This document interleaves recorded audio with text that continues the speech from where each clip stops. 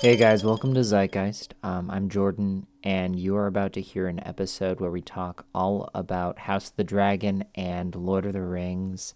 I've worked very hard on editing this podcast down to a reasonable length, but you may have noticed that the podcast is actually a little too short in some places.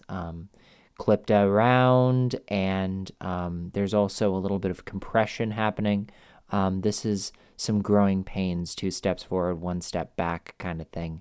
So thank you for bearing with us. You'll hear a major jump in quality in the second half of the episode, and I suspect within a couple of episodes, you'll hear the quality just skyrocket. So thank you for listening, and make sure to tell your friends all about this podcast. And as you'll see, regardless of any technical issues, our discussion is as typical, revelatory, and extremely exciting. So enjoy.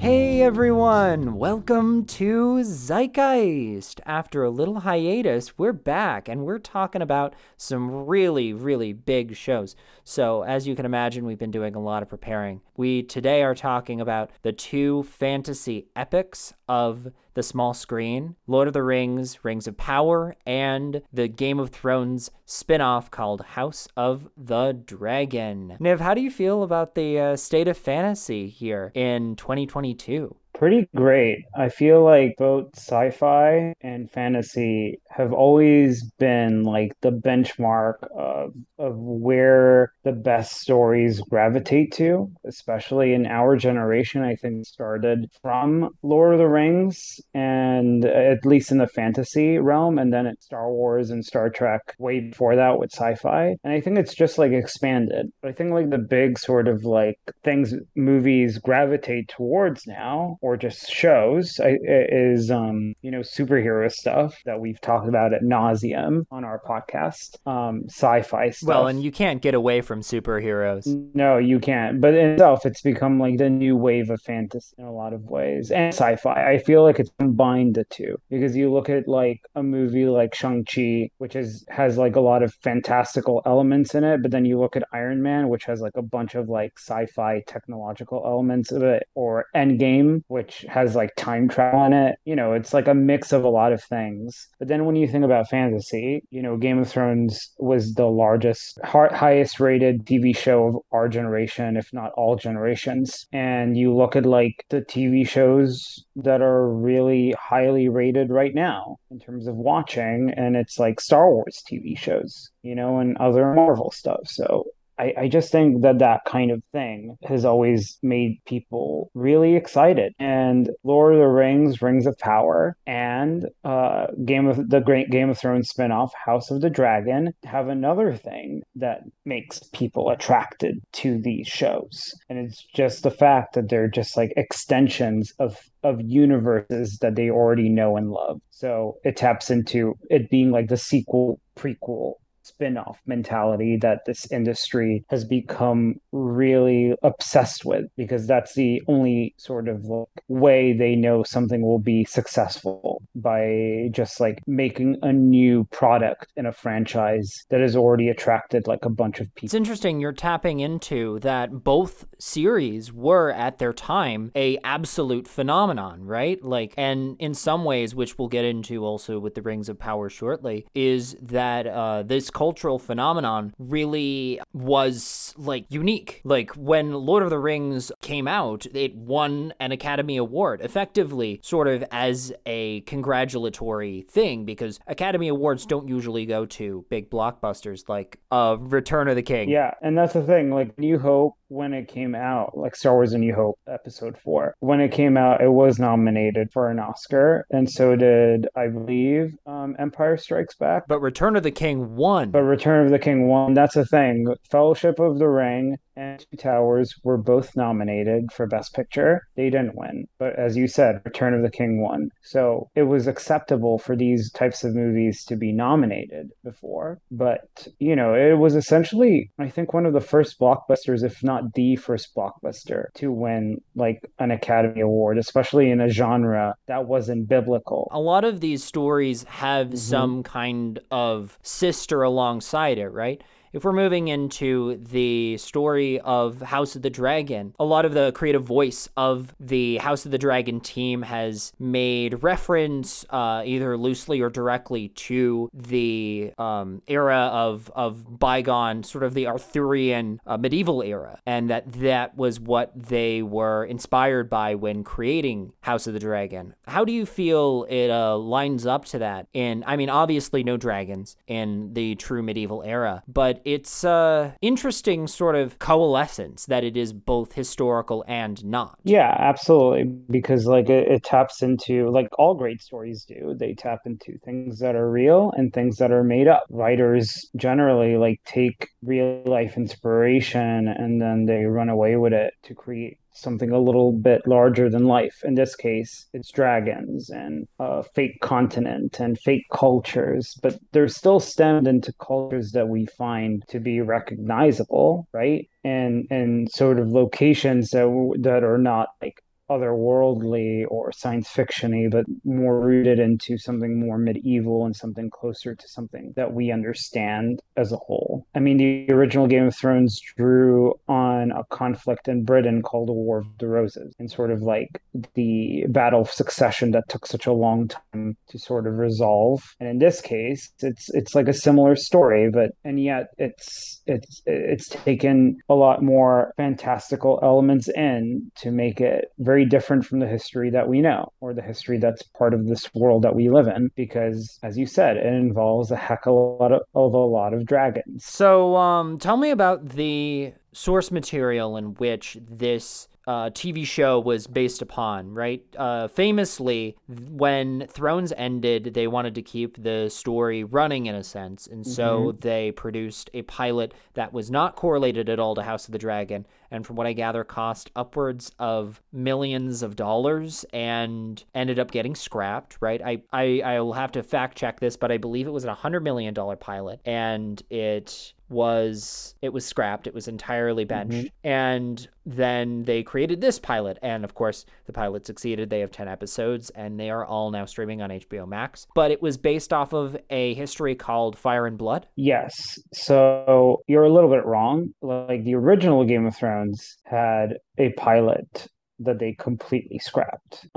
So they made a pilot. The script was terrible. Everything was terrible, and they even recast it in some parts. Like some actors stayed the same, other actors did not, and they completely like remade it, and then it became the smash hit that it became. Like the pilot was amazing. It said like it ushered in the whole Game of Thrones into the zeitgeist of our society. Wow, that's really Um, interesting. It's a separate fact that is also similar but distinct in that it happened twice. It did happen last year with yeah. a pilot starring Naomi Watts. I did just find it. And this scrapped pilot Yes. was, right, this scrapped pilot was over $30 million. Yes, dollars. and that's what I was gonna say. Yeah.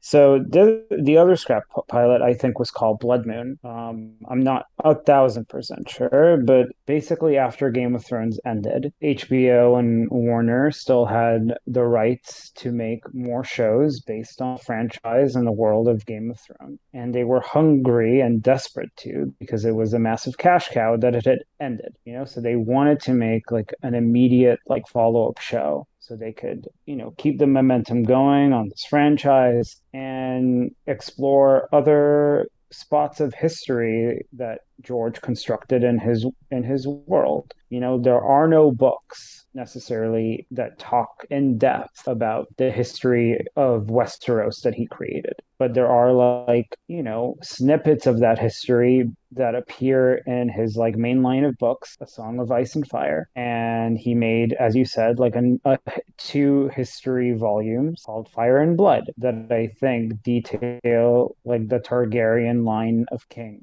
and how each king sort of reacted differently to, his duty as king of the Seven Kingdoms, which in itself is interesting. Like I've read so much of this stuff at the Song of Ice and Fire wiki as opposed to the Game of Thrones wiki because it actually talks about details and facts from the books, not things that have been created for the TV show adaptation. And I knew that out of all the histories, the Dance of Dragons, which the House of the Dragon adapts, was the most interesting of them all because there was actually like a lot of intriguing elements to this conflict that were just ripe for adaptation. So even though I heard that there were so many adaptations on the table, which again, one of them was the Naomi Watts adaptation that was, I believe, going to deal with like 1,000 years before Game of Thrones happened. To give you context, if I remember correctly, the House of the Dragon happens around 200 years before Game of Thrones. I think it's like 187 years or something like that. But they wanted to go into like a really, really past different historical period altogether with the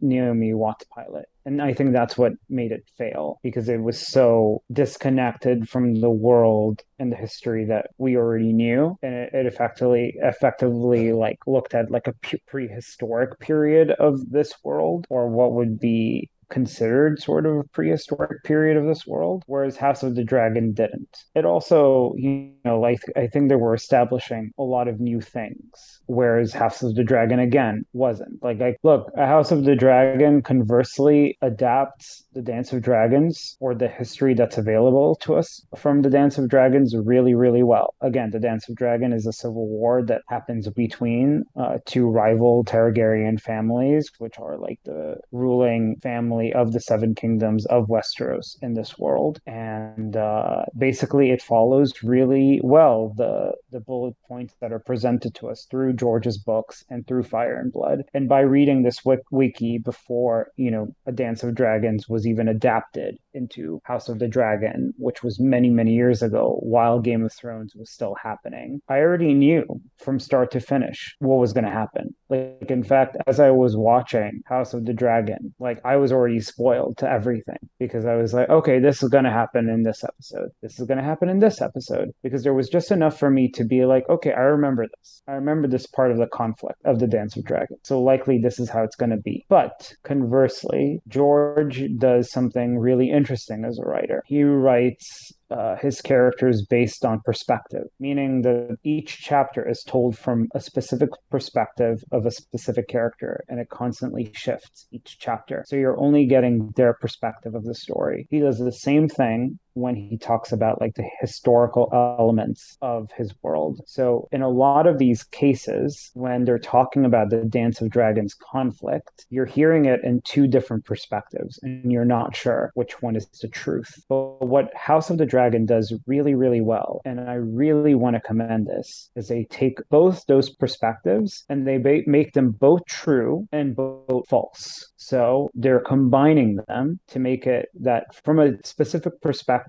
both things can be true, but ultimately it's still different from both of these perspectives. Like the actual truth is still different from both perspectives presented, but it is similar enough to be like, oh, wow, this is truth, and this is like a subjective view on this truth, which still makes the show surprising to me as a person who already knows technically what's going to happen in this conflict and in this show. Well, and the great thing is that the objectivity of the camera and of what we see is somewhat more deep and layered than the just, what we see. It's the events of the show that predated and come before and after. There's a lot of drama that happens with Rhaenyra mid-season that is debatable on how exactly the motivations are, even though we do see some pretty wild things that Rhaenyra does.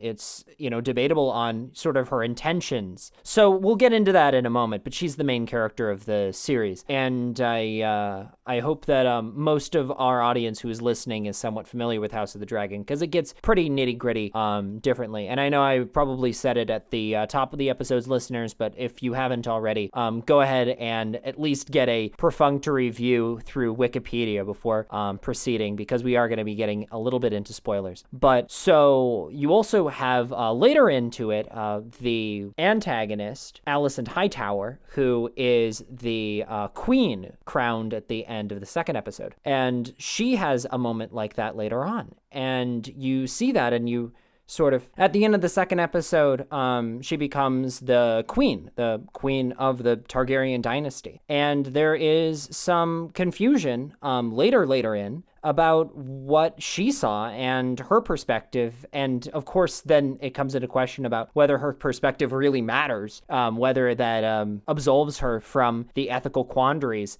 that it ensues and ensnares and creates a war that will propel, I think, even past the upcoming season too. So diving into sort of the main cast, we've got King Viserys, right? So King Viserys, he's generally a very kind, sentimental man. Obviously, he is the ruler of the Targaryen dynasty, and he's sort of the point of view from the early parts of the pilot in my eyes. He's not the main character, but he's kind of crux for a lot of the drama of the show, right? So King Viserys is, he's played by Paddy Kennison. Yeah, and what other elements about him are noteworthy in your eyes? I mean, he's known as Viserys, like the peaceful. He's sort of inherited like a period of peace from his grandfather, I believe. It's not necessarily his father, but like his great uncle or his grandfather, King Jacaerys, who is like the longest reigning monarch of the Seven Kingdoms, and he was known very well for his peaceful reign. But Viserys, his sort of ascendancy to the throne was in question, not because Viserys himself was unworthy of the throne, but because like the events of the show start with like a tribunal to decide who is gonna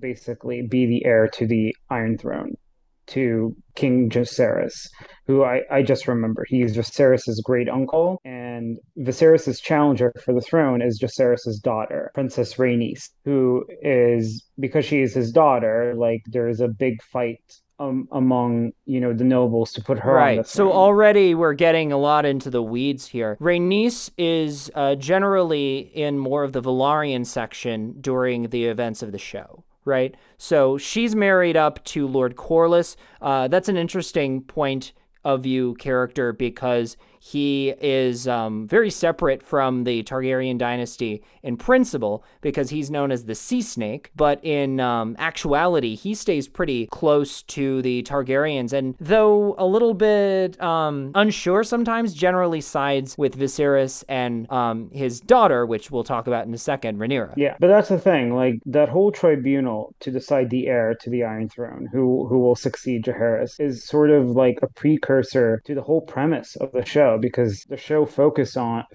on like the succession of a specific person. Like we'll get into detail about soon, but essentially Viserys wins that tribunal, not because of his, rights or experience or talent over Rhaenys as a potential monarch, but purely because he's a man. Because the nobles of the Seven Kingdoms purely see it as like, oh, this is a man's job, and a woman should not do this job, even though Rhaenys, in some regard, had a better claim to the throne than Viserys did. But as I said, that whole like succession thing and whole like female succession thing is what empowers the very conflict of this show. Yeah, in particularly, that is the essence of the drama from day to day, is whether a woman should be the successor to our King Viserys, who we know throughout season 1 as the main head honcho. He is the big guy, and his absence will and ultimately does leave a major hole in the world of House of the Dragon. Yeah. because, at the very start of the show, we're shown that he has only one daughter and he's very desperate to have a son. He was very desperate because not out of like, oh, I need to have a son because I want to have a son, but more like he is so worried about the idea that not having a son will destroy the realm, will destroy his seven kingdoms, and it will lead it to sort of like this big, conflict or civil war or anything, because he's aware of sort of how these sort of successions hinge on it being like a male successor. But then, when he doesn't necessarily get it, he confides in our main, like he starts putting all his chips into the main character of the story, which is his only daughter, Rhaenyra. Like, only daughter in the The beginning. ultimate successor to him evermore. Now, and one query I want to posit is that Viserys, the king, his reasoning for continuing to stay fast on Rhaenyra, as you mentioned, he ends up having a second wife and several children through that second wife, which I would love for you to detail out very shortly. Yeah. The family tree starts to balloon and get a little bit difficult to understand as the series progresses. But right, Rhaenyra is the only daughter, the only child of his first wife, who Viserys loved dearly and really didn't Yeah. want to tarnish her name by remarrying. So, in a large part, I think the reason why he Yeah. stayed so steadfast to Rhaenyra, alongside the fact that I think she really honestly would make for a very good queen, is that, despite her faults, is that she reminds him of his love, his long lost love, who died too young during one of the many Yeah. childbirth deaths of the series. Yeah, which he pushed for because, again, he was so desperate to have a son that he consistently got her pregnant, even though Emma, which is the queen, struggled with the first queen struggled with pregnancies before, and they physically drained her health each time. And yet he still pushed for her to conceive another child in the hopes that it would be a son, to the point where it eventually did kill her. And that's sort of the focus of that pilot, because Viserys gets his son. He is given a very difficult decision because the birth is killing his wife, and he's presented with this choice of either he lets his wife die with the child in that childbirth, or they, essentially do a medieval cesarean where they cut the baby out. They show But him that choice, and he ends up trying to, save his wife and the baby, and save the nothing baby. works. Yeah, because he can't save his wife, right? They don't have like the medical wonders we have today to keep someone with a cesarean alive. Like it's losing too much blood. And yet he does his best to save the child. It's like a reasonable choice to make, to try to save at least one of the lives. The child immediately dies, and it's as if that choice didn't matter. Well, and that is generally the ethos of a lot of the Yeah. drama that happens in this show, which is sort of a dire tone. It says this, it keeps signaling that this is a world of lesser technology and lesser knowledge, and we have come a long way since then. And sometimes things just are bad. Sometimes things just suck. No more so than the realm of Daemon Targaryen, who is his brother, his Yeah. younger brother. And like Damon is, in my opinion, one of the more interesting characters of the show, because he's happy that Viserys doesn't have a son, because that de facto like makes Damon the heir, because he's the only like other male, because rules of successions dictate, at least in medieval time, that if the king doesn't have a son, then the next person in line would be his younger brother, if he has a younger brother. Which only makes sense because then the younger brother can sire his son, and this lineage Exactly. continues in the way that they want it to, which is Exactly. singular family and male heirs. Then there's also the area which we might have touched on, which is Rhaenys, which is very similar to Rhaenyra, but not quite. In some ways, they're mirror images of each other. You say the queen who never was. So talk about Rhaenys Rhaenys and Corlys the sea snake. So, as I said, Rhaenys was the actual daughter of the previous king, Jacaerys, the king before Viserys. Jaehaerys Viserys. And she was essentially, just passed over, as I said, because she was a woman. But she married into a family that is very powerful in the Seven Kingdoms. Another piece of history, the Targaryens and the Valerians, the family she married into, are essentially like colonizers of the Seven Kingdoms. These two families came from a totally different continent altogether. They came to Westeros, where the Seven Kingdoms are, and they essentially conquered them. The only reason they were able to conquer them, it was through dragons, because they were able to bring dragons, and they were able to essentially, put everyone under their feet. And because I know the history, I do need to make a correction. Technically, back then it was the Six Kingdoms, it wasn't the Seven Kingdoms, because the Kingdom of Dorne didn't become part of the Seven Kingdoms until much later in the Westerosi history or whatever. It gets a little convoluted, but when you read into it, it is like the world and the history that George R. R. Martin created is pretty awesome and cool. Yeah, and it's very, very detailed. In terms of like the Valyrians, like again, they are the second. They come from Valyria, which the Targaryens came from as well. They also have dragons.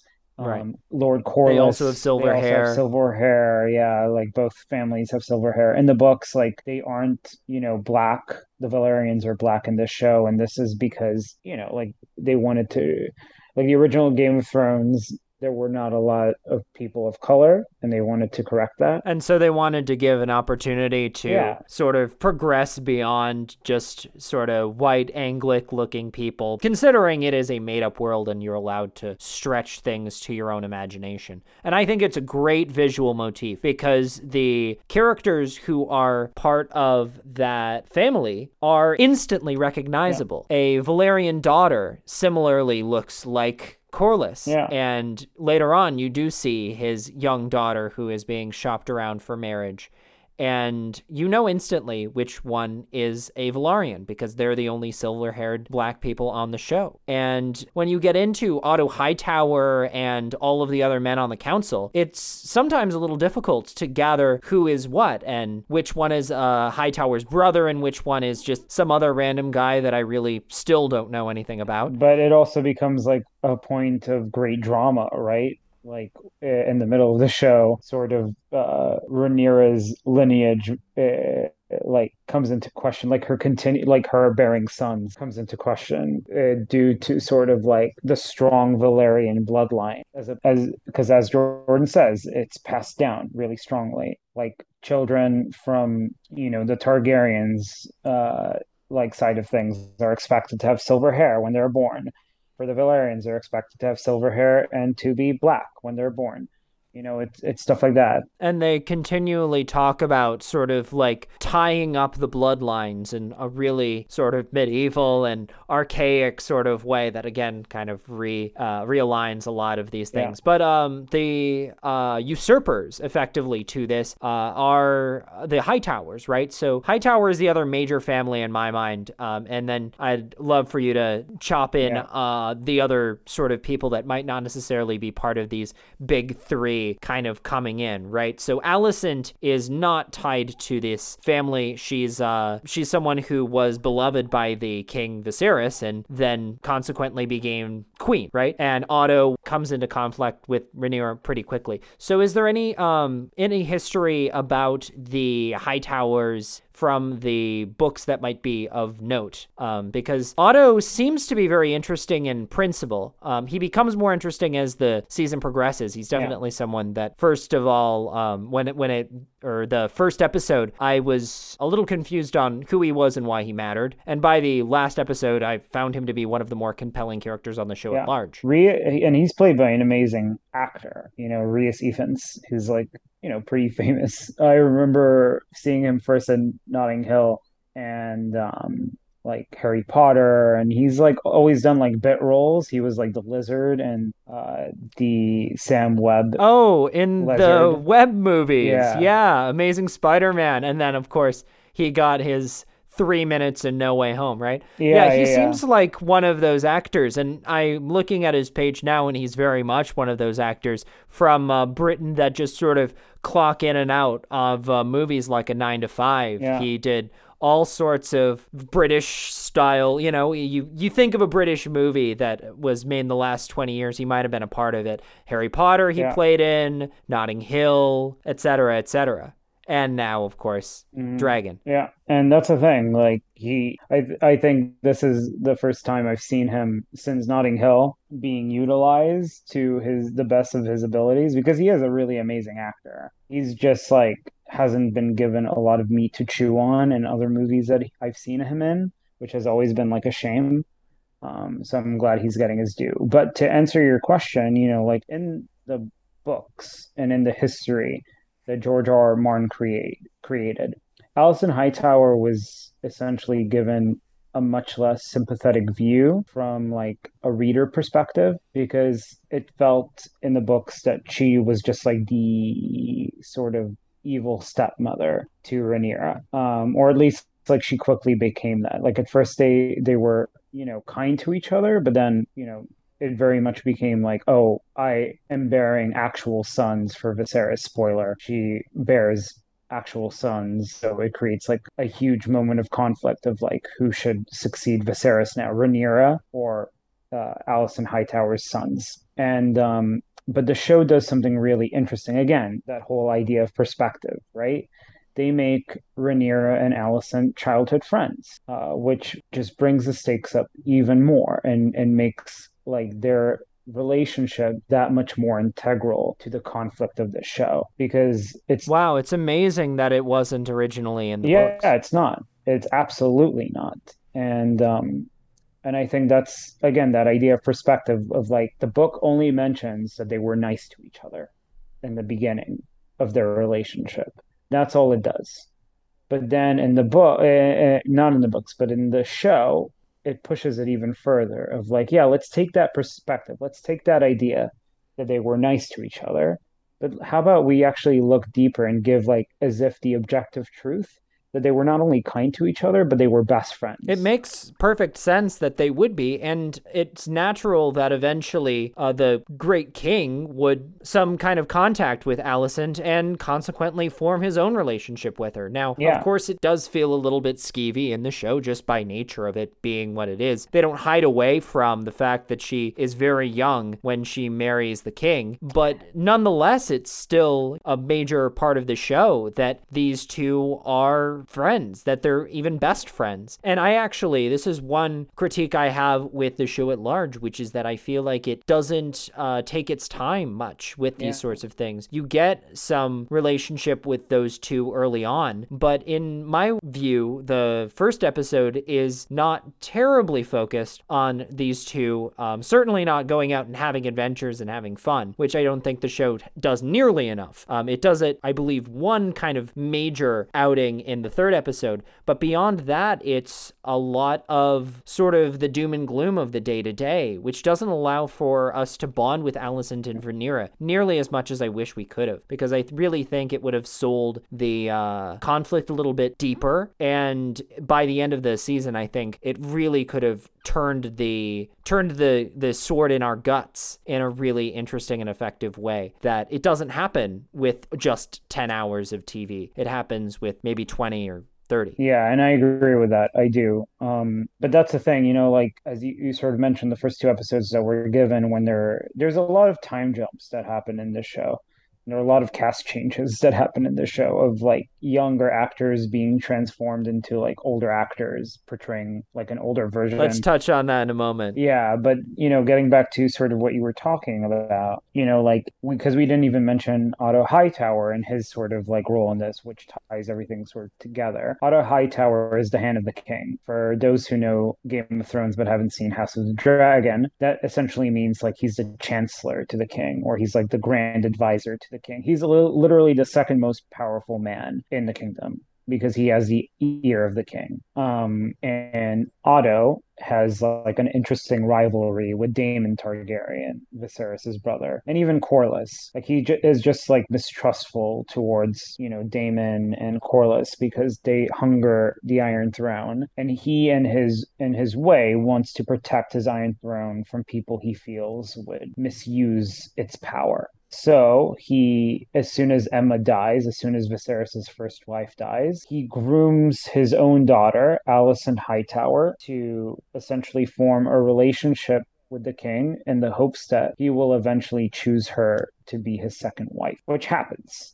It does happen, and he gets what he It wants. does. And I think Otto does a pretty astute job, and I think the show actually does a really good job, particularly in this way of seeding all of this political intrigue and conflict, which is really hard to pull off. But that is, I think, ultimately House of the Dragon's utmost achievement is being able to seed all of this factionary, opinion-based succession drama in a really tight and concrete way with a lot of characters, and it just pummels it forward, and you get a lot of changes happening in a short amount of time, which I have my qualms about, but it's all there. Everything that the Yeah. story needs to move forward with is all there, and it's all concrete, and it's all really pretty dense, particularly that of Otto Hightower's plot to ultimately seat the king with his own choice. Yeah, absolutely. And it also comes into conflict with the idea that he feels as if Rhaenyra is not worthy enough for the throne. Not necessarily, again, because, she would be a bad ruler. In fact, there was a lot of arguments made in the show that she would actually make a quite effective ruler, and even Otto recognizes it in a certain point. But I think it just comes back to Otto recognizing that Rhaenyra is a woman. Like the world of Westeros expect a man to lead them, and he worries that there'll be like a war if Rhaenyra becomes queen, which he makes even more possible by supplanting his daughter Alicent and like essentially conniving his way into having grandchildren through Viserys, like royal grandchildren that are boys, because that's how he also convinces Alicent to sort of turn against Rhaenyra, because he's like, well, now you have sons who pose a threat to Rhaenyra's rule. And if they pose a threat to Rhaenyra's rule, what do you think will happen? Do you think she will just let you live? No, she will kill you, she will kill your children, and she will kill your children's children to protect her throne. And ultimately, Otto just ends up creating a lot of problems for himself that he himself seeded in. Yeah, but with purpose, right? And that's what makes it ingenious, because like he's Exactly. obviously, And a point of view yeah, and a very clear motivation that is brought upon by what is of its time to be political yeah, tactic. because he is obviously like gave himself like a good reason why he should do what he's doing. He's telling himself, I'm protecting the realm. I'm just making a line that's stronger and will be more secure and therefore be better for the realm by creating a male heir and creating a queen that I can control, you know? But in reality, when you actually look at it, he's just politically ambitious. He wants, his lineage to be the leaders of Westeros. That's the plain and simple. He wants power, but he's just excusing that hunger for power and his hunger for ambition by saying, "Oh, I'm just serving the realm. I'm just doing my job as Hand of Moving the from King." Otto's plot, I do want to talk a little bit more about cast because there are a number of excellent actors beyond some of the old pros, Yeah. which I mean, there are many of those as well. I mean, particularly one that covers both realms is Matt Smith, who does an exceedingly astounding job playing Daemon Targaryen, the sort of bad boy of the show at large. I almost feel like he just kind of walks in and like Black Adams his way through the scene. He in political and in just pure charisma, just like absolutely and sometimes literally slaughter everyone else on screen with him. He just brings the heat. He shows up, he does what he does best. And ultimately, his character might not be nearly half as interesting without Matt Smith doing what he does best. Yeah, and I feel like that's the thing. Damon was always poised to be breakout character of the show, just because even George R. R. Martin admitted once, like in an interview I saw many years ago, but it stuck into my mind that his favorite Targaryen character he ever made was Daemon Targaryen, you know? And he's made a lot of Targaryen characters. Again, he made a whole history of Targaryen characters. And yet his favorite one is this not even king, but like younger brother of a king. But it's such a difficult role to play because this world is already like grim and dark and awful to be in. And Damon represents another version of how worse it can get. But he plays it so well that he it creates almost joy every time you watch him like do something, even though it's like not great because Damon is such a mean character, such a power hungry character. But there's something really innocent about him, something that is genuinely good that's just buried deep within him. And it's almost like that diamond in the Well, rough. he's sort of like a feral tiger, right? It's not that he necessarily thinks that the feral things he's doing are moral or immoral. He doesn't think in terms of moral or immoral. He thinks in terms of what he Well, it's wants. also just like that stereotypical image of a bad boy. You know, like why are girls drawn to a bad boy, right? It's because he's dangerous. But at the same time, they're like, oh, but I can change him. There's good inside him that only I can see. I feel like we're all those girls. Everybody in the audience that is watching House of the Dragon is those girls looking at Matt Smith, looking at Damon Darkarian, being like, "Ooh, he's so sexy," and you know, he's such a bad boy. But there is good inside him. I know there is. We've all been collectively fooled. The two characters who are the lead and antagonist, there are two throughout the, or two Yeah, actors who play the one character throughout the season. And yeah, it's essentially just kind of split in half, right? Matt Smith gets to keep his seat the entire time. Most of the other characters, Rhys Ifans keeps it for the whole time, and a couple others as well, although a few minor characters get supplanted. Obviously, the children of Alicent end up aging up as time goes on. Paddy Conniston stays the entire time the person who plays Viserys, King Viserys. And yeah, many other actors as well. But I did want to follow on the lineage of Rhaenyra and Alicent because I think both of the actors who play them are series highlights. Millie Alcock as young Rhaenyra is, I think, maybe my favorite actor in the series as a whole, even above Matt Smith. And Emma Carey, in turn, both of them are virtually unknown. Obviously, they're very young actors, and they both dramatically exceed the normal grain of your child actor that can often be a little hokey looking. Particularly Alcock, I feel like, puts in all of their performance and actually exceeds Emma Darcy, who is still a phenomenal actor as Yeah, well.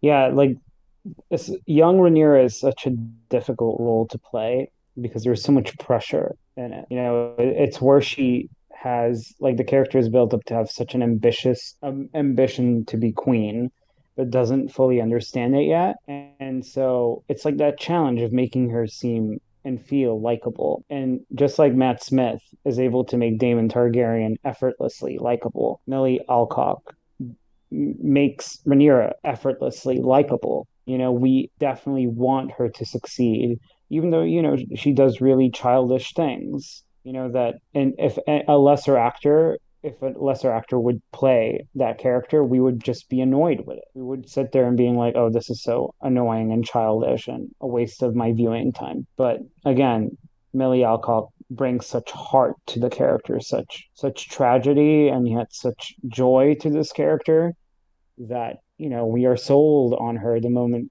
she first speaks. And the same thing with Emily Carey. Even though you're right that the show doesn't do enough to sell the relationship between Rhaenyra and Alicent in the beginning, I feel like both the actresses do a phenomenal job of just showing the internal struggles of those particular characters. So you still feel for both of them individually. You really feel Emily Carey and her plight of essentially being sold by her father to the king, because that's how it feels like, that she's actively being groomed and she knows it. She knows that she's actively being groomed. And that's, again, something that you kind of see throughout the show is the way in which these things are seeded in and they end up blossoming into these problems that sort of all progress and all coalesce as time goes on.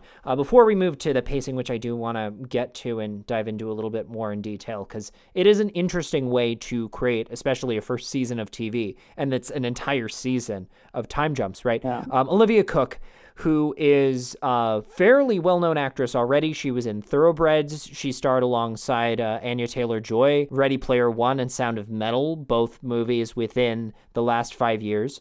So she is well And known. Bates Motel. And and I haven't seen that, but Yeah. awesome. She was one of the main cast. I assume she doesn't play Norman. No, but she was the main girl. She was her and Nicola Peltz were the main girls, but then Nicola Peltz's character was killed off in the first season, and she remained all rest of the seasons. But yeah, I think she was also another highlight of the show at large. Are there any other actors that you want to spotlight? I mean, Steve Toussaint, who plays Corliss, is amazing. And also, we forgot to talk about Lara Strong, who is like the little finger of the show. Jordan doesn't understand that reference because he hasn't seen Game of Thrones, but he is like the conniver. Like he's almost like the true mastermind of the machinations that happen in this show. And he is played. You're right. And I'm trying to remember who plays him. He is. I have Laris in front of me. That's Matthew Needham. I have Laris as sort of the man outside of the dynasty, but I skipped right over him. Laris and Kristen as well. Kristen Cole is the other character. He's not as big, right?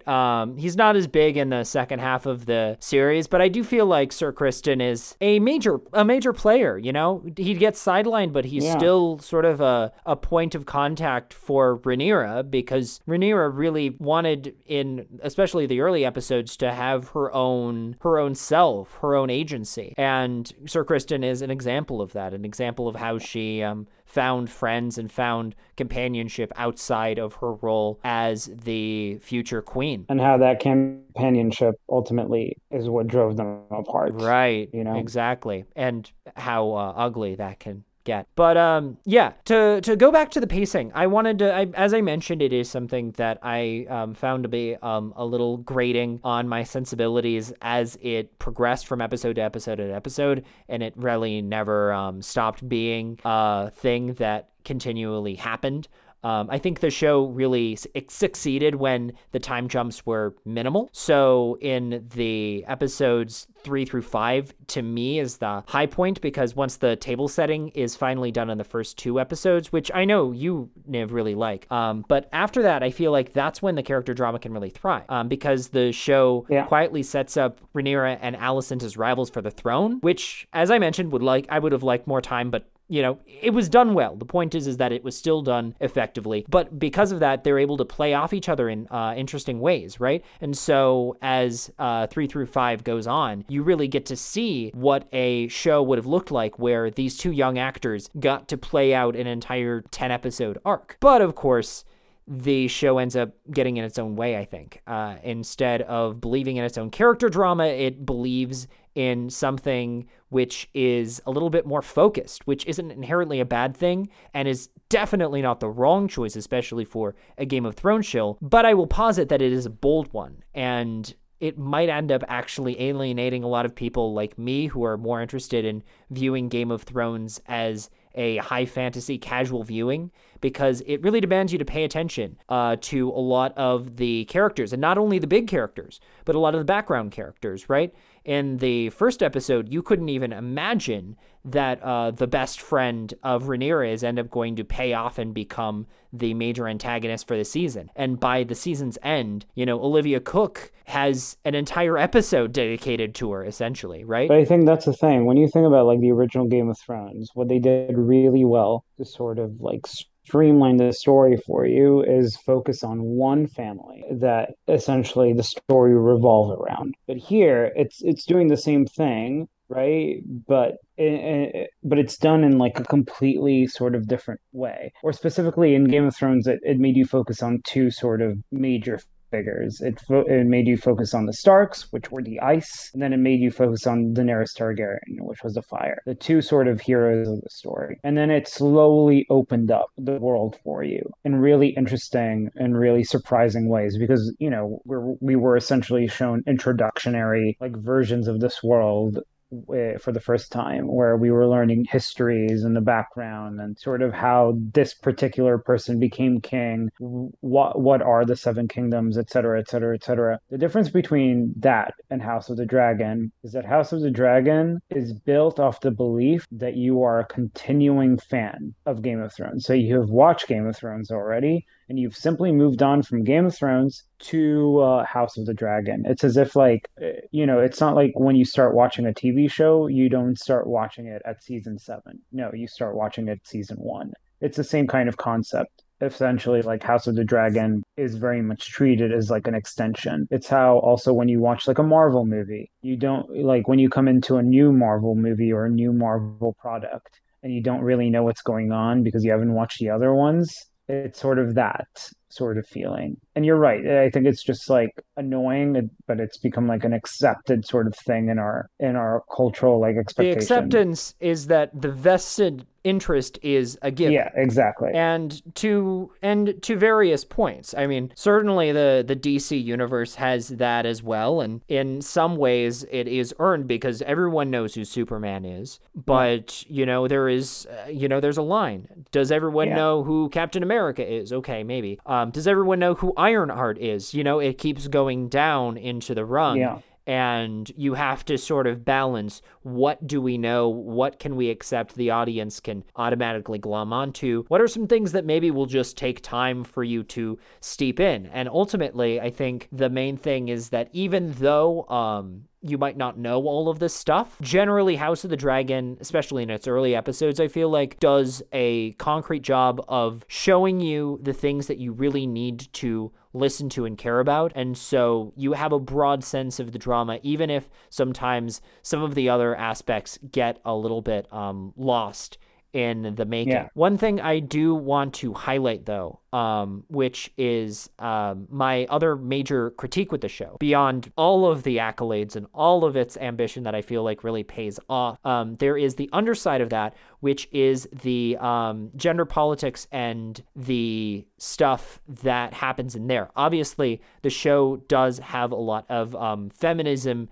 underlying it because it is a show about Rhaenyra, the daughter who is fighting for her crown and is a very competent and well-rounded character. And in fact, all of the female characters it gives time to spotlight have that competency and have that depth. But there's also a point to show a lot of brutalization, not to just the female characters, but particularly the characters do often feature childbirth. This is, again, having to do with the theme of succession, which it is hyper-focused on. And I think it is often to its detriment in certain aspects, particularly in this, because it hammers home a theme that the main plot also rings clear, which is that womanhood is not a gift. This is the idea that I see in the show again and again, that it is a tremendous burden. And these stillbirths, being a common occurrence, are depicted often in such grisly detail. Amazingly enough, as I was researching this, I almost forgot that one of these stillbirth scenes, I almost forgot about one of them. There are three stillbirth scenes, and then there's the one scene where she just gives birth a normal way. Rhaenyra, that is, gives birth a normal way. Two of the scenes depicted really graphically are Rhaenyra's. She lives through both and are in some way a penance that Yeah. she performs throughout this series. It's a really graphic depiction in my eyes, reminding us of uniquely AFAB pain that is, to me, cheap.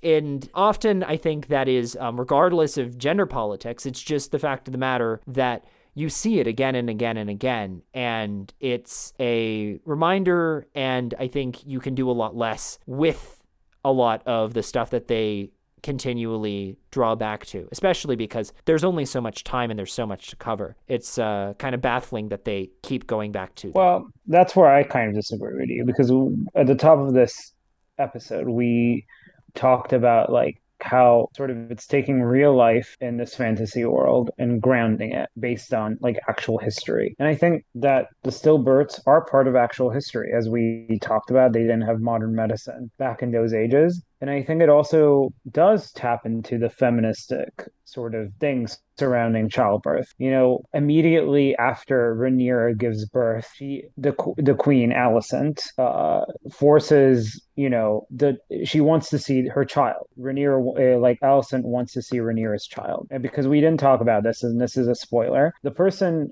Rhaenyra, Right, we're getting into the second half of the season yeah, now, so all games are off now. We're gonna rip the band-aid yeah. off. Go ahead. So Rhaenyra, in order to secure her succession in the first half of the show, because it's constantly challenged by, you know, her now younger brother and Alicent's son, and the king just wants to secure sort of Rhaenyra's line, so she would be better positioned to succeed him, and that means she has to marry, and so she marries, you know, one of the Velaryons, basically Corlys's, not basically Corlys's son.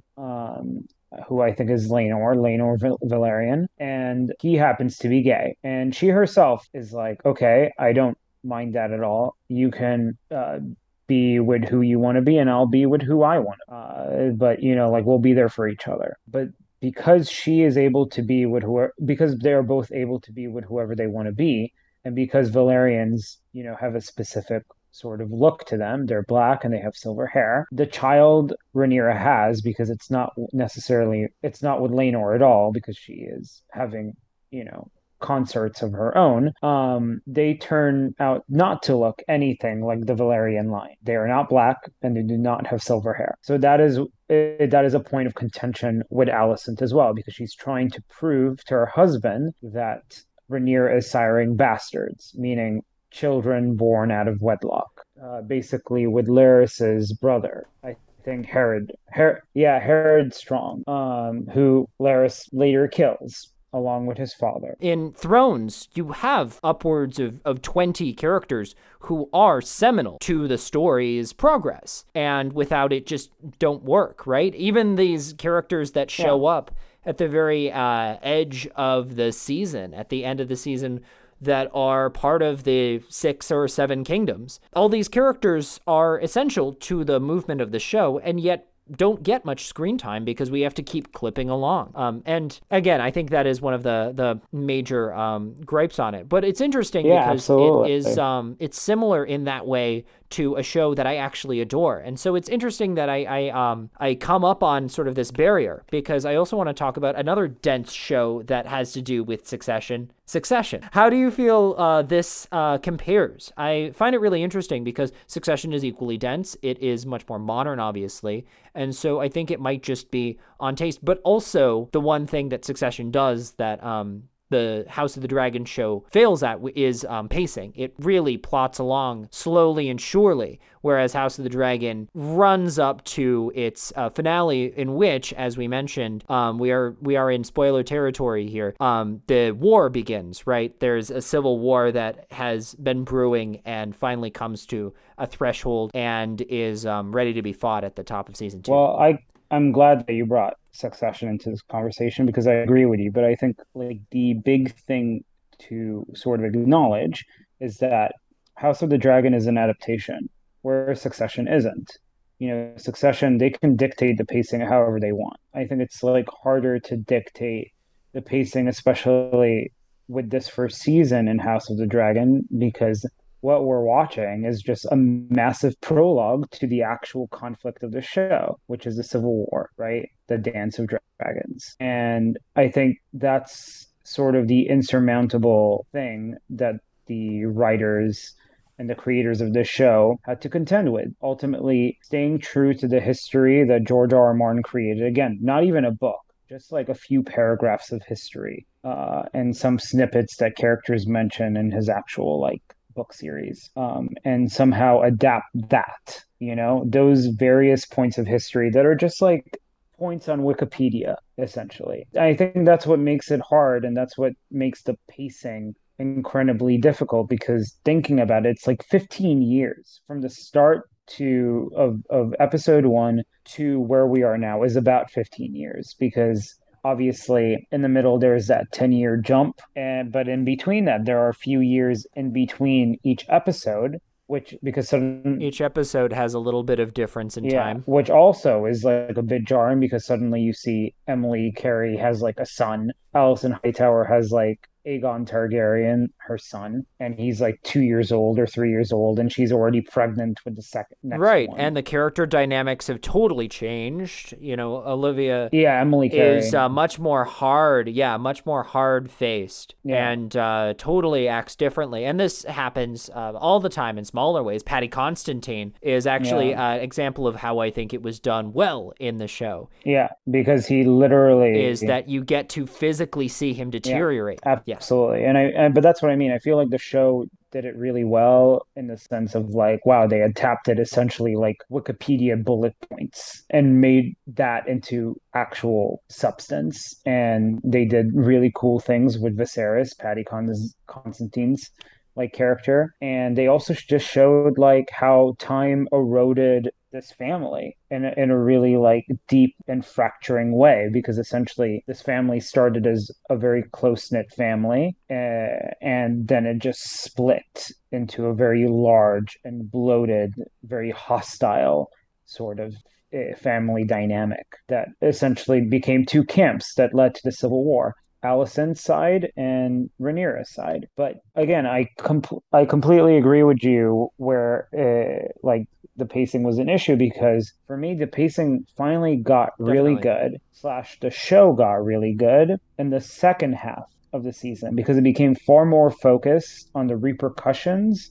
and it got hyper focused at the conflict at hand, which was the succession Yeah, itself. I wanted to give you an opportunity before we close things out to go into detail about your favorite parts because I talked a little bit about how I actually preferred a lot of the first half, but you mentioned that you really like a lot of the second half. What particularly did you like and why did you think it worked? Well, before I get into it, I would love to hear why you love the second half. Well, so I had a few issues with the second half. Obviously, Olivia Cook was sort of my major person, but 9 and 10 were my favorites. A lot of the 6 through 8 I could leave behind because again a lot of table setting, a lot of stuff had to be sort of revamped. There were obviously a lot of good moments. I'm sure you'll be able to cover a lot of those in a second, but the stuff that I really liked from the second half was when we were able to focus in a little bit. One missed opportunity I thought was that we never really got to steep in any particularity, and actually I would love to have seen some of the more upstairs downstairs type of stuff where you got to see the common man, because we hear about all of this stuff but we never get to see it exactly what it is that people think of Rhaenyra,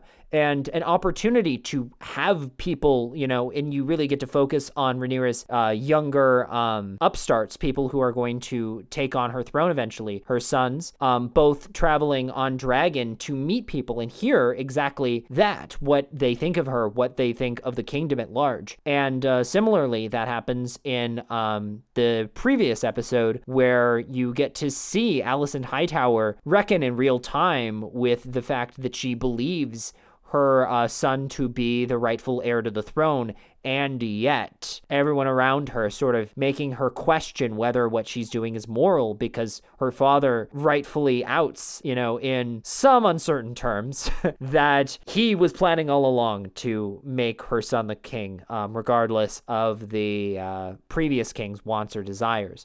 And seeing this sort of character study, I think, was a opportunity that I'm glad the show took on. In many ways, I think the show, episode by episode, rights a lot of the wrongs that a previous episode will have. If I feel like there's a little bit too much blood and gore in one episode, there tends to be a little bit less in the next episode, and so on and so on. But in general, there is a lot of the same stuff that crops up again and again, which again, I just personally take a little bit more issue with than many people. I actually think many more people probably would like it even less. If you're squeamish at all, I think the show really doesn't have a lot for you. And if you get past it, which I can, there's a lot to love in House of the Dragon.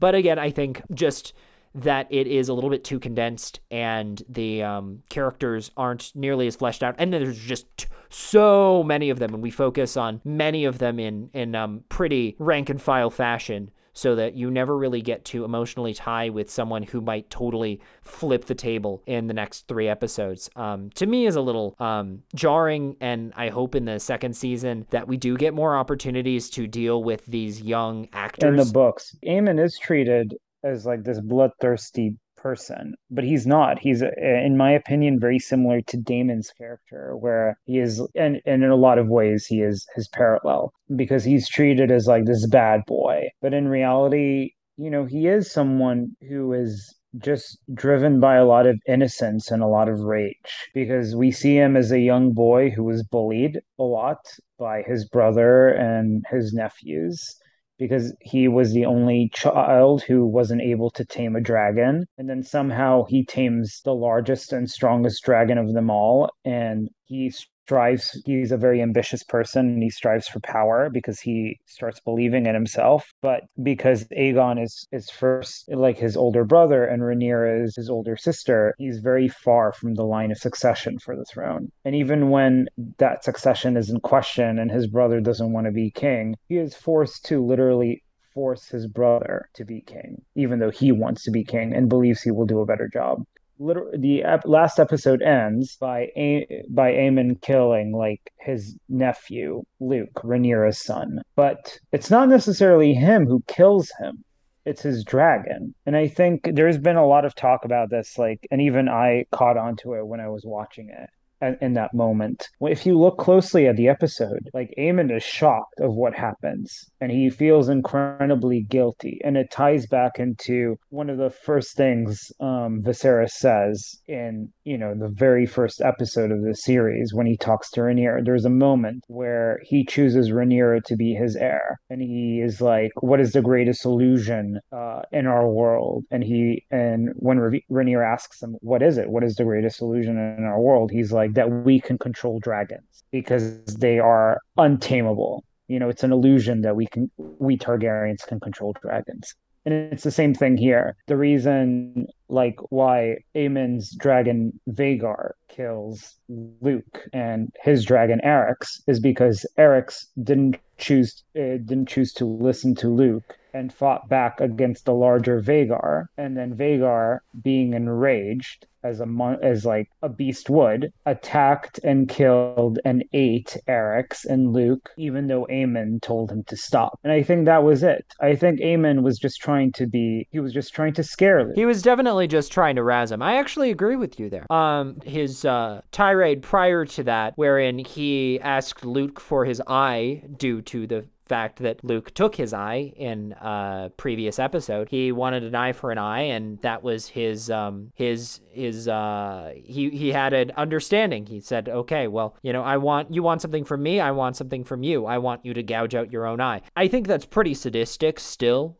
Even in the time frame of the medieval ages in which this sort of punishment was much more normalized, I think it still rings pretty hollow in an emotional setting, and so it's really hard to empathize with him. And I think the writers understand and acknowledge that. Yeah, but I think in a way you can empathize with him in certain ways because it's literally like when you understand it as like this kid, he was a kid when he lost his eye, right? When something like that happens to you, it's a trauma. It's a trauma that you never forget, and therefore you also never forgive. And I think that was the issue that whenever he saw Luke or his brother Jace, he was constantly reminded of that moment where his eye was cut out when he was a child. So in that sense, you can empathize with him, and that sadism does stem from a place of trauma. And ultimately, I think what makes me excited for season 2 is exploring, this new trauma where he accidentally killed Luke when he didn't intend to. And I think that will humanize him in our eyes. Because I'll tell you right now, in the books, in the history that is presented to us, Aemon is very sadistic. He's very, very sadistic. In fact, like it is very much shown to us that he actively kills Luke on purpose.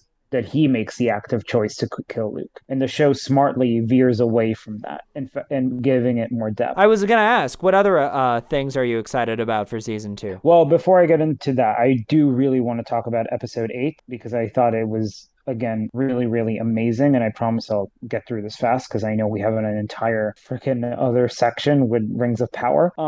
But episode 8 was really strong because this is where a lot of the conflict of succession came to its head.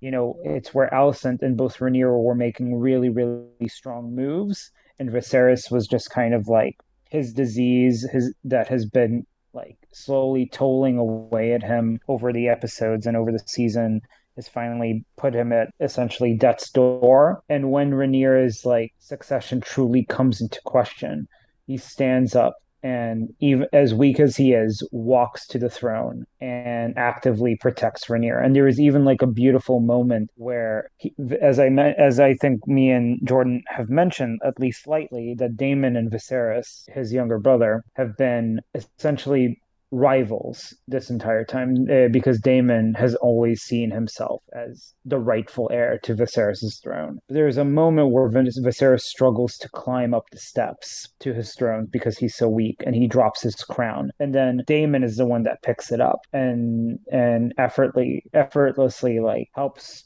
Viserys on the throne and then crowns him with this crown. And I really want to give credence to that because this show is filled with these really subtle and really powerful moments. Because, like as we talked about, these characters in these books that George R. R. Martin created, like again, they're not fully formed characters because they're essentially bullet points on a Wikipedia page, essentially, when the way they're presented. But the way the show respects these perspectives and sort of the anguish and trauma and sort of the relationships, the unspoken relationships between all these characters and the way they craft them is really touching. It's what carries this show. It's what makes them really complex relationships. Like it's very clear to see that Daemon really loves his brother Viserys, even though he will never say it, which makes it really heartbreaking because Viserys, in particular, the entire season only tries to make amends with Daemon. He tries to constantly be like the best brother he can be. And then for Daemon, that's incredibly annoying because it's a constant reminder that Viserys is his king and he will never be king himself. And also, it was an amazing episode for the actor Paddy Considine because he gives out an amazingly crafted speech about how like, hey, I am basically dying and all my family is here with me. Alicent and her children and Rhaenyra and her children and my brother Daemon are here. All the important people in my life are here and they're all arguing and hating each other. But please, before I die, make peace with one another, love each other because you're family. And they actually listen to him. And it's like an amazing calm before the storm moment. But then something shakes all of that up in a very insane sort of way, in a very heartbreaking sort of way. And that's what starts the Dance of Dragons. And it's so unexpected, but it's so powerful. And that's what I mean. It's for all its flaws, this is how I'll round this out. Like in the beginning, when I watched this show, I was so worried that it was never going to escape the Game of Thrones shadow because at the very beginning, I felt like it was trying to imitate Game of Thrones. But as the show went on, I grew to really respect its subtlety and its depth and its true like character exploration. Where Game of Thrones explored its characters in a really unique way. It always was far more interested in exploring like the world and the cruel world Game of Thrones was in. But House of the Dragon is far more interested in digging deep into the characters that inhabit this world. I'm not saying Game of Thrones is less and House of the Dragon is better.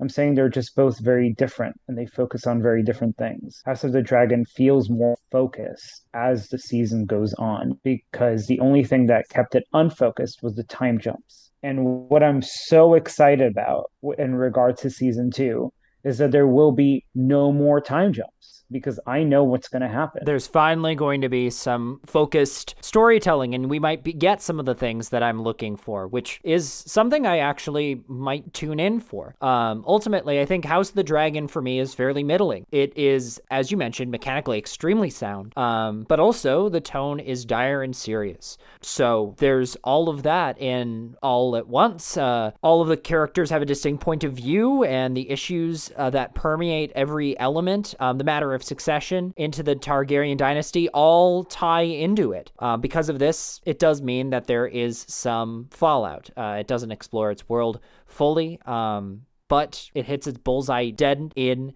the middle. So in terms of meeting it on its own turf, as I mentioned, it succeeds. But I think I would have enjoyed it a little bit more if they stretched the material out to 2 seasons or even 3. That said, I think it's a fine show, and I think it will get better Yeah, with I more think seasons. George R. R. Martin has stated outright that he expects it to be 4 seasons. That's what it will likely take to respect like the history that he constructed, which makes sense. I myself was like, Absolutely true. yeah, like before it even came out, I was like, it will take 4 to 5 All right. seasons. So we're going to take a quick pause, listen to some music, and then we are going to come back and talk Lord of the Rings. Stay tuned, everyone.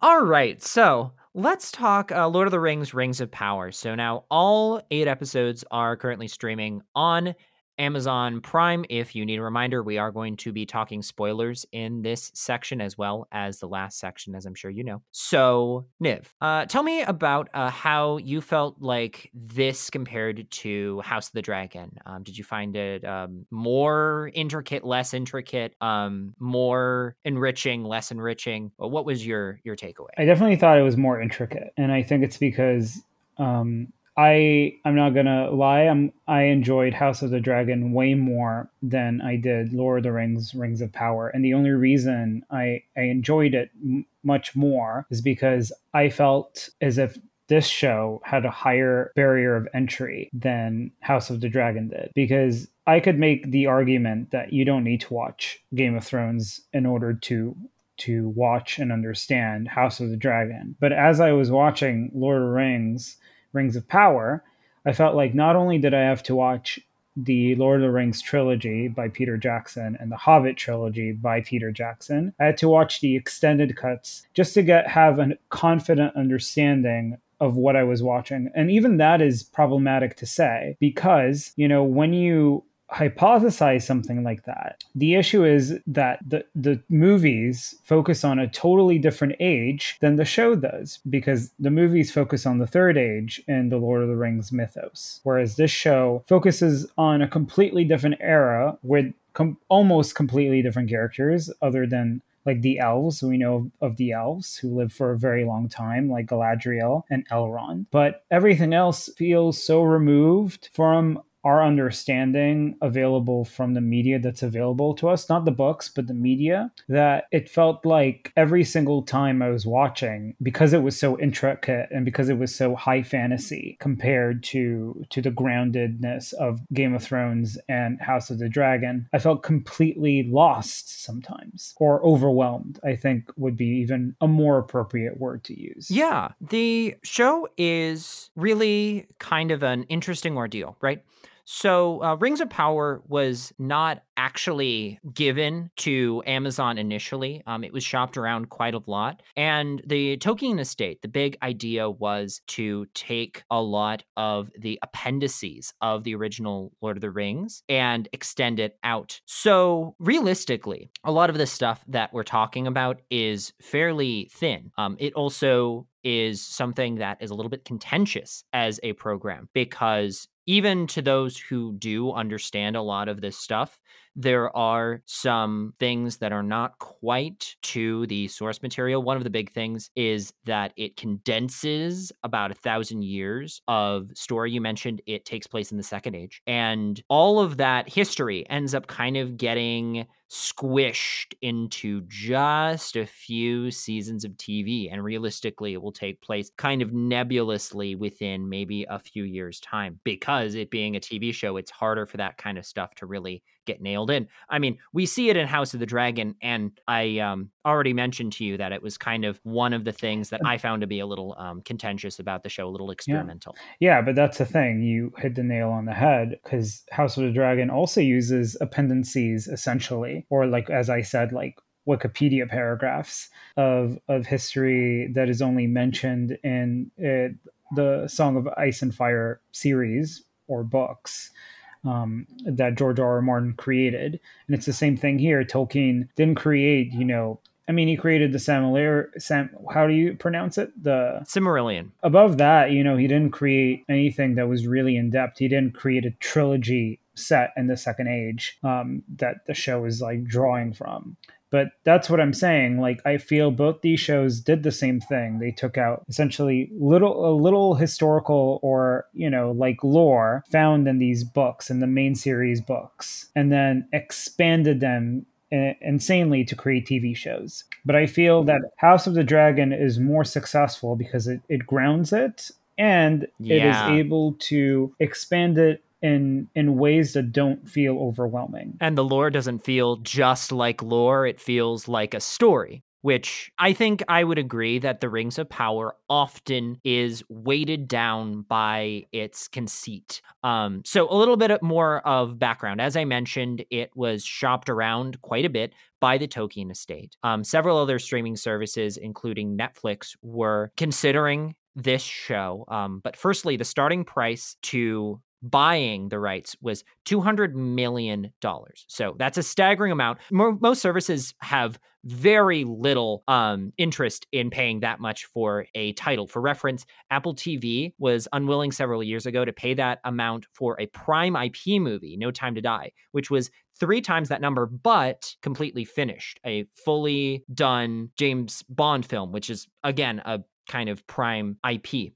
So obviously, Amazon and Apple are comparable in the way that they both share the market of streaming, but not really in the same way that Netflix does. They're there to bolster a brand, and so maybe more willing to take risky decisions like fund a high cost fantasy show. I mean, in Apple's case, they have done quite a few of sci-fi shows, stuff that takes place on the moon, stuff that is really high budget in the same way that Rings of Power is, but not to the scale of Rings of Power. They ended up spending over $1 billion on this first season. That said, a lot of that cost, I think, will be circumvented with the second season, which is already slated to begin, and probably a third season because they have really sunk a lot of cost in this show. And it's one of those titles that they're hoping to draw more and more attention on as time goes on. You mentioned that it is a little inaccessible. That actually might be a high point in Amazon's mind because the inaccessibility means that you have to sort of re-digest this show again and again and again and sort of like get into the lore in a way that maybe no TV show has ever done. I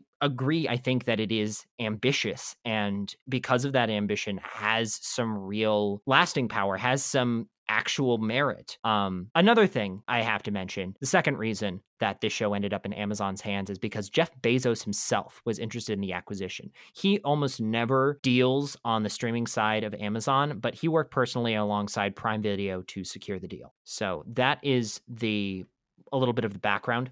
Are there any acting portrayals you found to be noteworthy in The Rings of Power? Oh, definitely.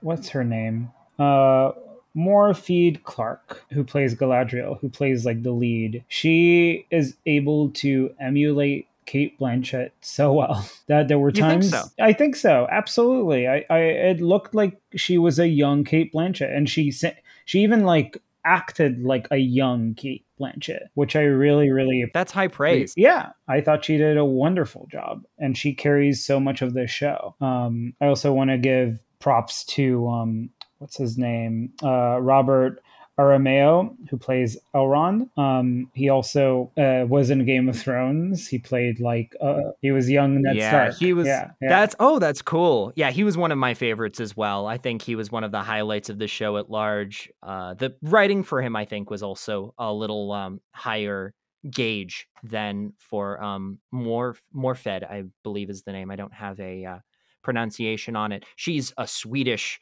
born girl. Her main credit is Saint Maud, which was an A24 horror movie from a couple of years ago. You didn't see Saint Maud, did you? I haven't. I heard of it and I knew she was in it. And yeah, that's interesting that she Yeah. was born in Sweden, but she's also Welsh, which, I guess it helped her secure the role since elves are based off of like Welsh culture and Welsh society. That's actually probably a major highlight point. One of the things that the show does get accurately down to a T is pronunciation, which I really appreciate. That's something that Jackson was a little bit more lackadaisical on. The pronunciation of Elvish is kind of a chewier, particular sensibility. It's something that I think this Anglic mix that Morphet has really translates well to the interests that Tolkien had. A little bit of background on The Lord of the Rings as a conceit, if you don't know, is that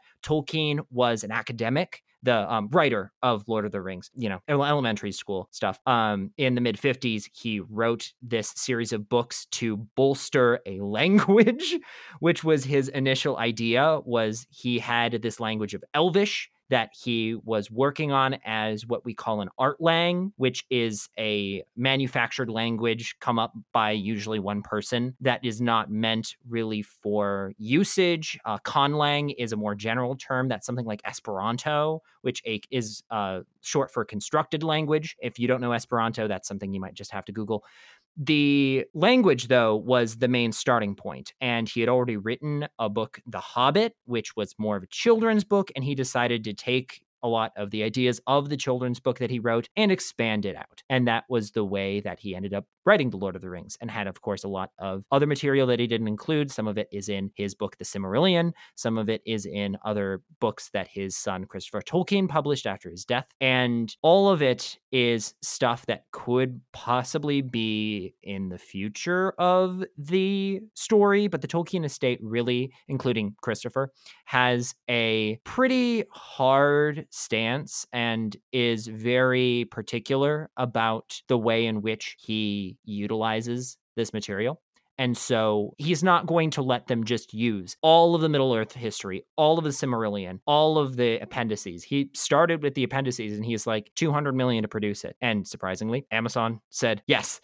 And so here we are with an 8-episode series, all of which takes place around this general area, but does kind of start to expand into other areas of the map that we don't really recognize, which is kind of a hard pill to swallow for these first 2 episodes. You see a lot of new areas. You meet a whole lot of new characters, not all of which coalesce within the 8 episodes that season 1 has. So consequently, I think there is a lot of variability, in terms of what plots people are going to connect to, what plots people aren't going to connect to. I learned my love of Lord of the Rings from my mother, who has read the books. She loves this series, but I think we both probably are going to have a little bit of different opinions on what she thinks are the best. She really likes the Harfoot plotline.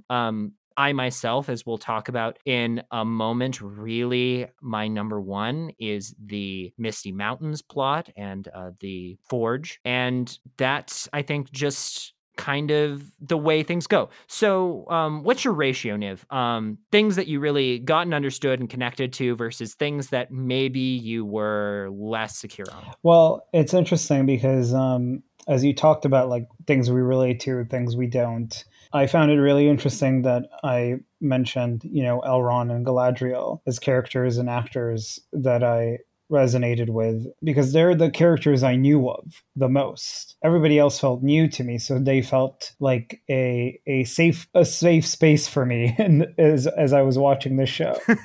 I'm not kidding. It was just kind of like please, yeah, please give me Galadriel again. Yeah. At least I know. At least I know. She might not even have that little mirror of her. That's the only thing we really get in the movies is and in the source material in the books is Galadriel shows up and she kind of she gives a little warning to Frodo, but she's not in all of that much of the movies. She's No. just kind of, she's a stop along the way. Yeah, but she's a respite for some of the drama that's happening. Yeah, but it's Cate Blanchett, so it's immediately iconic.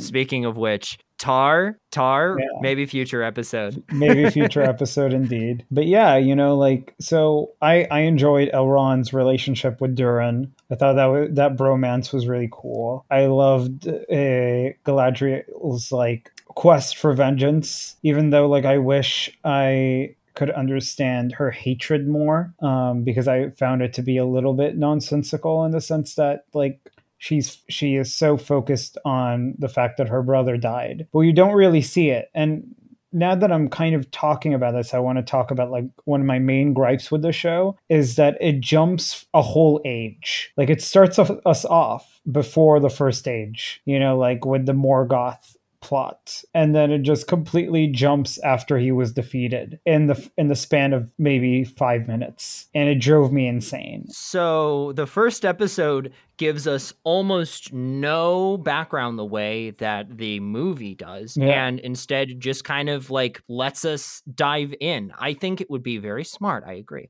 that the show took a little bit more time in its first and second episode to show instead of tell. There is a lot of problems in kind of this like rudimentary writing sense. The language, the script is very poetic, and in some way I think that it succeeds more on the high level storytelling elements, the more epic storytelling elements, than the lower level.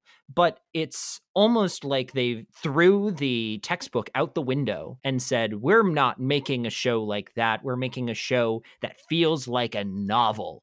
And so they said, we don't need Save the Cat. We don't need XYZ. We are going to do this. And then in the edit room realized, wow, I have no clue how we're going to put this together in a way that makes a remote amount of sense, and did the best with what they had. But consequently, there's a little bit of disconnect. And that little bit of disconnect, for me, I think actually pretty much stayed consistent throughout the show. The main thing is that maybe for you, you were able to kind of settle in a little bit with these characters and at least get a mild sense of who Galadriel was. And also, we don't really talk that much about her brother, which is another issue that you touched on, which is the fact that we don't see her brother. We don't know her brother. We don't get an up style montage where we see her and her brother frolic around the forests of Numenor. She just walks into Numenor and says, I want to take revenge. So it's a little I think that they would have done well to watch Kill Bill before making this movie. Give us some black and white flashbacks. Yeah, I mean, we get two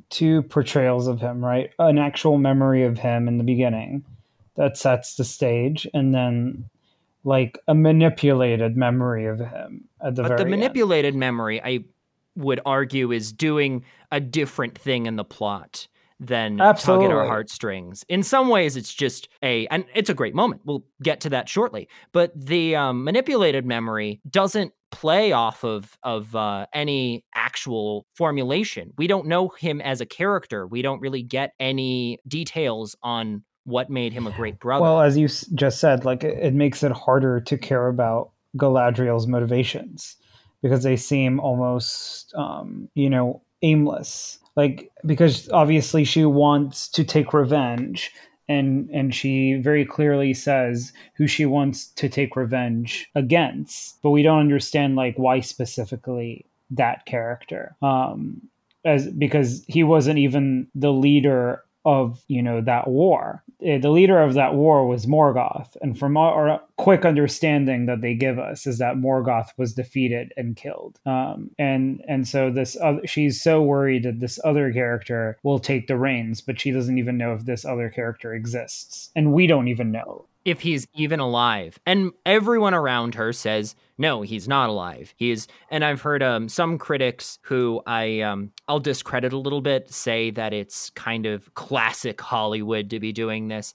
These are the kind of people that are mostly eschewing episode 7 of Star Wars due to the fact that they thought that Rey was quote unquote a Mary Sue. They say, this is a gender-based issue because all of the men of Lord of the Rings say no, the men of Numenor, I suppose, say no, Sauron's gone. There's no way. And Galadriel says, no, he's still there. I know it. And finds a crew and, does it herself, a one-woman show. Although, of course, it really isn't a one-woman show. And in fact, it's not even really a two-person show. There's many people, some of which I found to be completely auxiliary. But nonetheless, these characters are still there. So I wanted to dive in a little bit on my rank list. So I've got all of these arcs kind of pulled up, and I've tiered them into A grade, B grade, and C grade, because this is, I think, the best way to really approach them. Notice I don't give an F tier. I think that all of them have their merit, and I think all of them could have been executed properly. It's just that some of them are, things that really work for me. Some of them are things that I would need a little bit of massaging, and some of them I think need to be completely reanalyzed as a mechanical device within the show at large, because they just kind of need to be spun off in their own show. Some of them just don't really tonally all gel in the same 8 hours of TV. In some ways, this should be 24 episodes, and each plot should have their own kind of their own thing. It should be like a season 4 of Arrested Development, where all of these characters get to do their own stuff before cutting away to a different storyline. You really need to sit in these worlds in order for them to feel more accomplished. That's not what the showrunners have done. So Galadriel specifically, just going to run through some of the plot before getting into it, because I don't know exactly how long it's been since all of y'all have seen this. This show has, since we have recorded and published this podcast, it's been a couple of weeks. So good to remember. So, of course, she lost her brother fighting Sauron and swears to honor her brother's legacy and get revenge. She abandons her troops. She has a group of people in an ice cave following a troll. And eventually she takes her troops out of the cave and abandons them to find Sauron, jumping off a ship, comes onto a raft and jumps on, meeting a man, Halbrand. I should specify man as the race. We humans are men in the world of Tolkien and his compatriots. So there's Halbrand, there's Galadriel, and there's a third character who I have somewhere on this list. I don't really remember her name. She's also in the race of men. We'll get to her later. They meet up with Elendil, who is going to take them on to the island of Numenor. And Numenor, wait a second. Do I have that right? Numenor is the Island of Men. I previously called the Isle of Elves Numenor, but I think that's something else. I don't remember what it is. I'll have to find it later. I don't have the map in front of me, and there's a lot of different places. So I apologize for that, any Tolkien fans listening to this podcast. You might want to go to a more specialized podcast for that.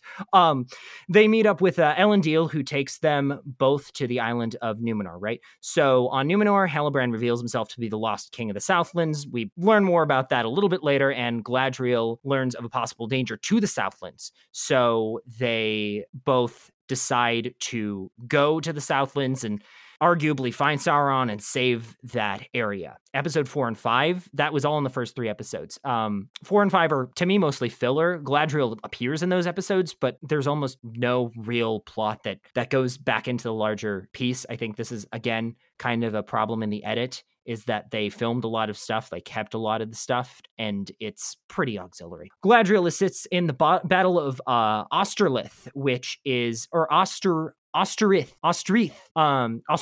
but it's already too late. More on that battle later. I'll figure out how to pronounce it. The orcs destroy the realm, destroy the Southlands, and bring upon the birth of Mordor. How did you feel about that particular section? Well, before we get into that, the elven continent that they leave is Valinor. Valinor. You're welcome. Thank you for that. I felt good about that. My favorite, I know we talked about what my ranks were, and I didn't really give an answer, but my favorite was the main plot, the A plot, which was, Galadriel's story, because it felt like it was actually pushing towards something, and something I understood. And I felt like a lot of the other plot lines were at least migrating very slowly to that storyline as well. So the creation of Mordor actually felt like a really good moment, because it was like the dark moment of this story, the dark before the light, before good triumphs again. but it just felt good because it connected to something I understood, which was the movies, the Lord of the Rings, and it talked about how this once fertile and beautiful land was made dead and destitute and evil. And I thought that particular sort of like exploration of the mythology was just really awesome to look at. Yeah.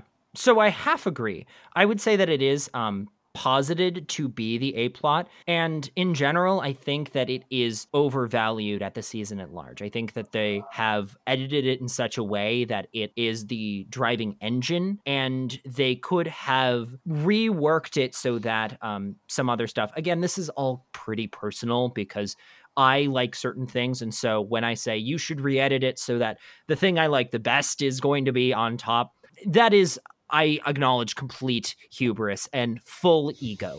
So that said, she's moving around Middle Earth in kind of a travelogue style fashion. Would you agree that it's kind of Oh, absolutely. But all characters move in like an aimless sort in some of of this? thing. There is a little bit of aimlessness, but I think it's accentuated from the fact that she goes to so many places. And that also does support the fact that she does feel like sort of the engine in some ways because of that. So obviously that's not wrong for her character to do. She's interested in finding Sauron, so her travel reflects her aimlessness. That aimlessness, I think, could be a little bit more psychological for my taste, but I don't think it's necessarily a mechanically wrong thing. Obviously, it's very subjective. This is why it's on my B grade tier list. Some of this stuff that we'll talk about later is a little bit more objectively undercooked. So the narrative arc, I think, ultimately is pretty agnostic to the aimless stuff. There's a little bit of a disconnect. She has an internal motivation for revenge, and that's always prioritized over the way that this drive has made an impact on her life. So the show stagnates on her act of revenge. There are some really wonderful moments. There are some very personal moments. One particularity was on the Isle of Man, Numenor. But beyond that, there's also just a lot of drawn out character moments that don't feature Galadriel as heavily. And because of that, she doesn't get all that much time to grow and change and develop. And a lot of the really cool stuff that you touched on, I felt was kind of rushed, particularly the build of Mordor just kind of happened out of nowhere. And really, I felt like the true pathos came not in the moment that Mordor began, but in the episode following, in which you get to see these people wandering around the mist of what was, which is, I think, the cool moment in the show. But the actual moment when everything launched up, you're kind of looking around like, is this happening now? Is this because we really don't know the rules of this world? We were never told the rules. And so it to me felt a little undervalued. The writers didn't give the proper emotionality that I felt like it deserved. So obviously my fix would be to cut her character down just enough to let other people shine a little bit better. There are other parts of the show that create more drama in my eyes than the Galadriel's currently kind of vacant quest for revenge. So if you distill that vacancy and if you create sort of more of a rot and give her motivation more of a clear sort of starting point, knowing where you're going, I think that it would have had a lot more weight. Again, going back to a lot of the stuff that I felt like was undervalued, the Man of a Thousand Faces thing. Galadriel didn't really hit a lot of these cinch points that you're looking for when you're making a show of this scale. And so it's very, very easy to get lost in the weeds. Absolutely. And that's where I agree with you. I think that, her characterization was rushed. There were moments where she did feel very one-dimensional, and purely because her motivation felt like really one-dimensional, right? It didn't allow her room to actually grow. But there were certain moments in particular, like her relationship with Halbrand, which is a very unique sort of relationship, which was very appealing. It's what made, like the drama of her story really pop. And as you said, like the explosion of Mordor and the aftermath of that is really interesting, not only what it does to the world, but how it relates to the characters at large who are immediately like impacted by it. Like I agree with you that her relationship with Halbrand is very interesting because it actually allows her more room to grow because it's such a unique relationship, right? But even that wasn't pushed far enough. But the thing that makes Galadriel still one of the better characters of the show, even if she's pretty one dimensional, is because her motivation, her one dimensional motivation, is what pushes so much of the story, right? And as you said, like, she brings us to the creation of Mordor, essentially. Like, even though there are other characters inhabiting that space in sort of a conflict, she's the one that sort of brings everyone to this conflict. And you're right, like, even though it was interesting that the explosion of Mordor happened, it was far more interesting to see the characters who were directly there, directly impacted by it. But I will also say that it felt like a breath of fresh air when the Mordor thing happened, because it felt like something was actually finally happening in the show, like some sort of like drama and escalation and things that you expect in a epic scale like this. Exactly. In a normal story. Not just an epic scale, story. Just a normal story. I mean, semantics on that. You can really say, well, this is, whatever. But, I would say that an epic plays on a certain type of thing. And when you don't have these kind of like moments of really high drama, which there was one major one in the 6th episode, and then culminates in the birth of Mordor, which is this big battle, as I mentioned. But that's what I mean. Like in House of the Dragon, each episode had some sort of escalation, whether it be small or that's big. True. But in most of Rings of Power, there wasn't really escalations. They just kind of like kept it at the same level. You kind of walk around gazing at how beautiful everything is, which I think is a thing we should note before continuing on. We're jumping straight to the B scale. Eventually, I am going to get to my A scale, and I'll talk about the things I love about the show, which I think are ample. But one of the things I want to be able to mention, since we're talking about this right now, is how wonderfully beautiful some of the sets are. I mean, they filmed this in a terrific location.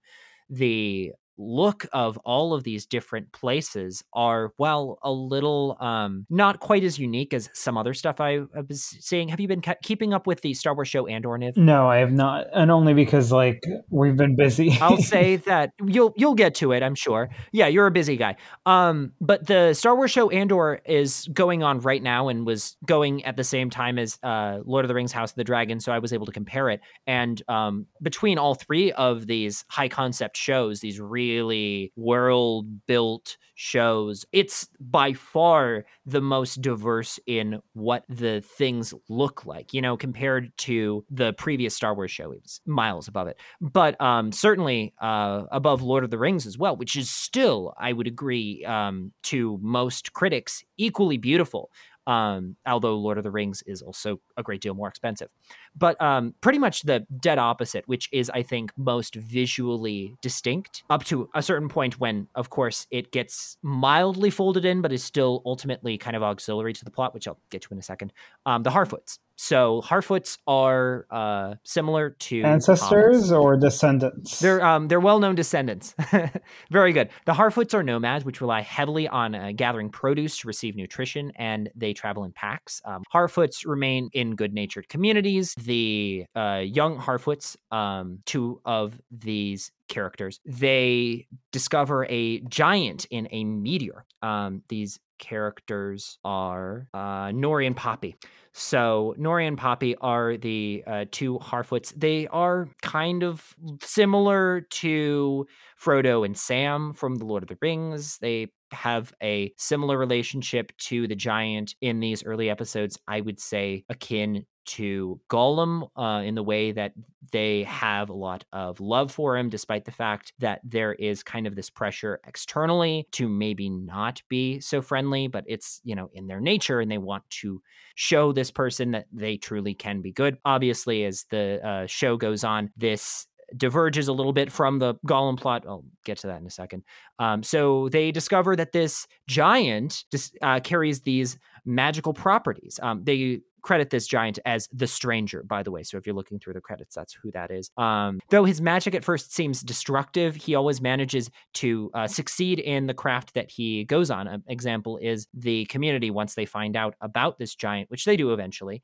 At first, they hide it from him, then they bring him on. Hijinks ensue, and the community wants him to help them because there's a big problem. Obviously, the growth of Mordor affects this community, and so he brings life back to their garden that they are currently staying at. They're wandering around as they do every year, and the giant makes a wonderful little shire. Maybe this is going to come into play later on, and he allows for growth to happen by this little corner of the forest that these people are staying at. Anyway, so talking a lot about that particular moment, but it is an example of his magic. It destroys and then growth happens, sort of like, I mean, in nature, a forest fire will cull everything down and then bring back more light. In the penultimate episode, the Harfoots discover a trio of evil magical beings.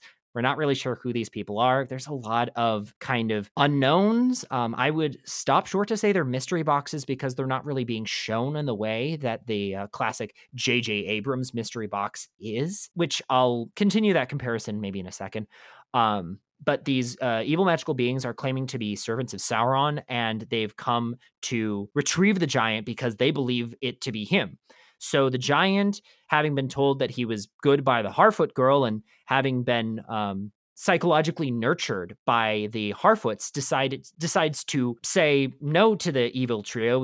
He defeats them ultimately and reveals in the very last moments that he is not, in fact, Sauron at all. So this is, as I mentioned, spoiler for the very final episode. He is Gandalf the Grey, which is the implication. So the Harfoots, I think, was a joyous community to watch. I would gladly take a show with them alone. Unfortunately, there is very little plot to be found towards Galadriel. It's complete polar opposites to the message of, each peer. Furthermore, none of the Harfoot drama nor the giant has anything to do with the elves, and that is the majority part of the show. It's also, I think, the ethos of what Tolkien was after with the Lord of the Rings in general. So if the Rings of Power needs its fat trimmed, I think the Harfoots remain at the fattiest edge. But at the end of the day, I found these characters to be charming and entertaining, so it's hard for me to really line up that their mechanical superfluity is not without its merit towards the larger whole. It increased my enjoyment. So, there are always two sides to these kinds of things. I thought the same, honestly. I enjoyed them too. At first I didn't. I thought they were really annoying, but only because I kept comparing them to everything else going on. It felt like distractions. Exactly. But as soon as it clicked for me that the Stranger was Gandalf, I think, like by episode 5. When did it click that Sauron was Halbrand for you? We immediately spoiled that one. I mean, that one was spoiled for me, the Halbrand one. Like, I accidentally, when I was getting ready to watch the show again, like I was, because I made that big move, and I took a pause on our work. But I looked it up. I didn't look up the information, but it just popped up in my face. Because it was, like, I think 2 weeks after the finale happened. So it was still somewhat on the news of, like, hey, let's talk about this character, without censoring his name. And you got it spoiled for you? Yeah, pretty much. At first I didn't get it, but then when I was watching, I was like, oh, I get it. That actually happened to me too. Somebody kind of made a loose reference to Sauron having been a misdirect. Yeah. And I was like, huh, that's funny. And then I thought about it for maybe 2.5 seconds. And I was like, well, if there was a twist to be had. Yeah.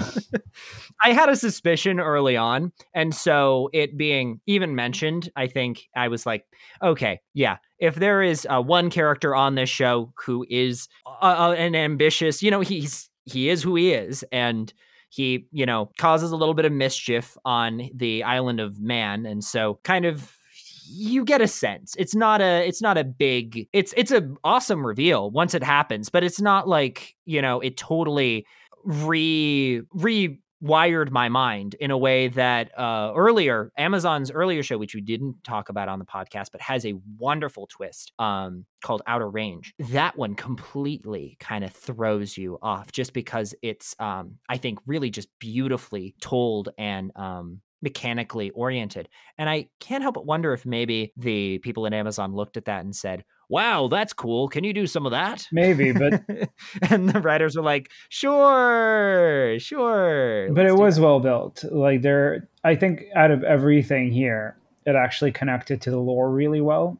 You know, just like the small breadcrumbs, the fact that Halbrand throughout the show really wants to become a blacksmith, and like he goes ridiculous lengths to get like certification to become a blacksmith on Numenor and to learn how to do it. Yeah, right. And you mentioned that once he obviously goes to the Misty Mountains and helps to forge these rings of power. And that's when Galadriel has her moment of, wah! And you see him, as you kind of hinted at earlier, he becomes the brother and he is trying to twist Galadriel's mind. And once that moment happened, it was totally engrossing. I think that's one of the big takeaways from the Rings of Power is you see kind of these little moments when you're like, these guys really know what they're doing. Certain turns of phrases in the Elvish world, which I'll get to in a second, too. These guys really have a sense of what they're making. It's just that sometimes you get a little overly ambitious. You know, when you're in the sandbox, you're like, I want to play with everything. I want everything to be in here all at once. And I think that culling was probably necessary, but wow, moments like that, I'm like, season two.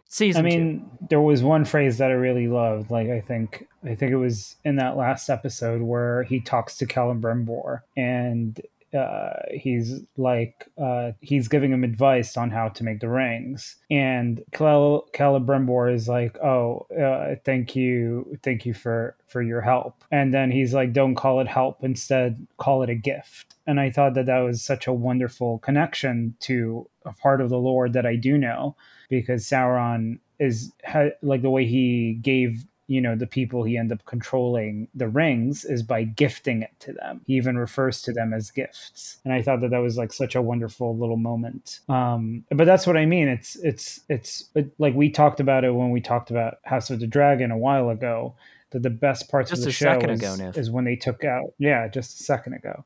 When they took out, you know, like the information, that lore that's found in the books, and were able to give it their own spin that felt really organic and really grounded into something, into the drama of the storytelling. And when Lord of the Rings did that too, it felt really good. I just feel annoyed that it didn't do it nearly enough, or nearly as much as House of the Dragon did, which is why it's so easy to compare and contrast them, and their contrast is so glaring. And with the Lord of the Rings and the House of the Dragon, both of these shows have very similar aims, have very similar scopes. And so you really do get to, in a unique way, play apples and oranges with stuff that normally you really can't, you know? And so that's cool. Or, you know, play the game of oranges and oranges. I want to move to a little bit of a happier moment because you already touched on it, which is my absolute favorite, the stuff with the elves, particularly Elrond and Celebrimbor, and the dwarves, in particular, Durin and his father.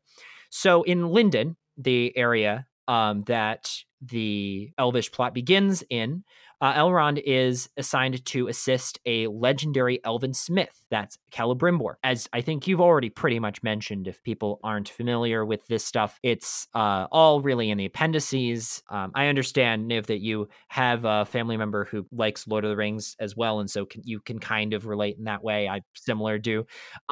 So he goes to Prince Durin, a dwarf, for his assistance in the matter of bringing a new forge to life. Durin, after having some resentment, and he airs it about Elrond's absence, he agrees to help. I think that was actually one of my favorite kind of like moments of mechanical stuff that happens in the show. I feel like that's stuff that really clicked. They have sort of a disagreement about the way in which, there's a cat out the window.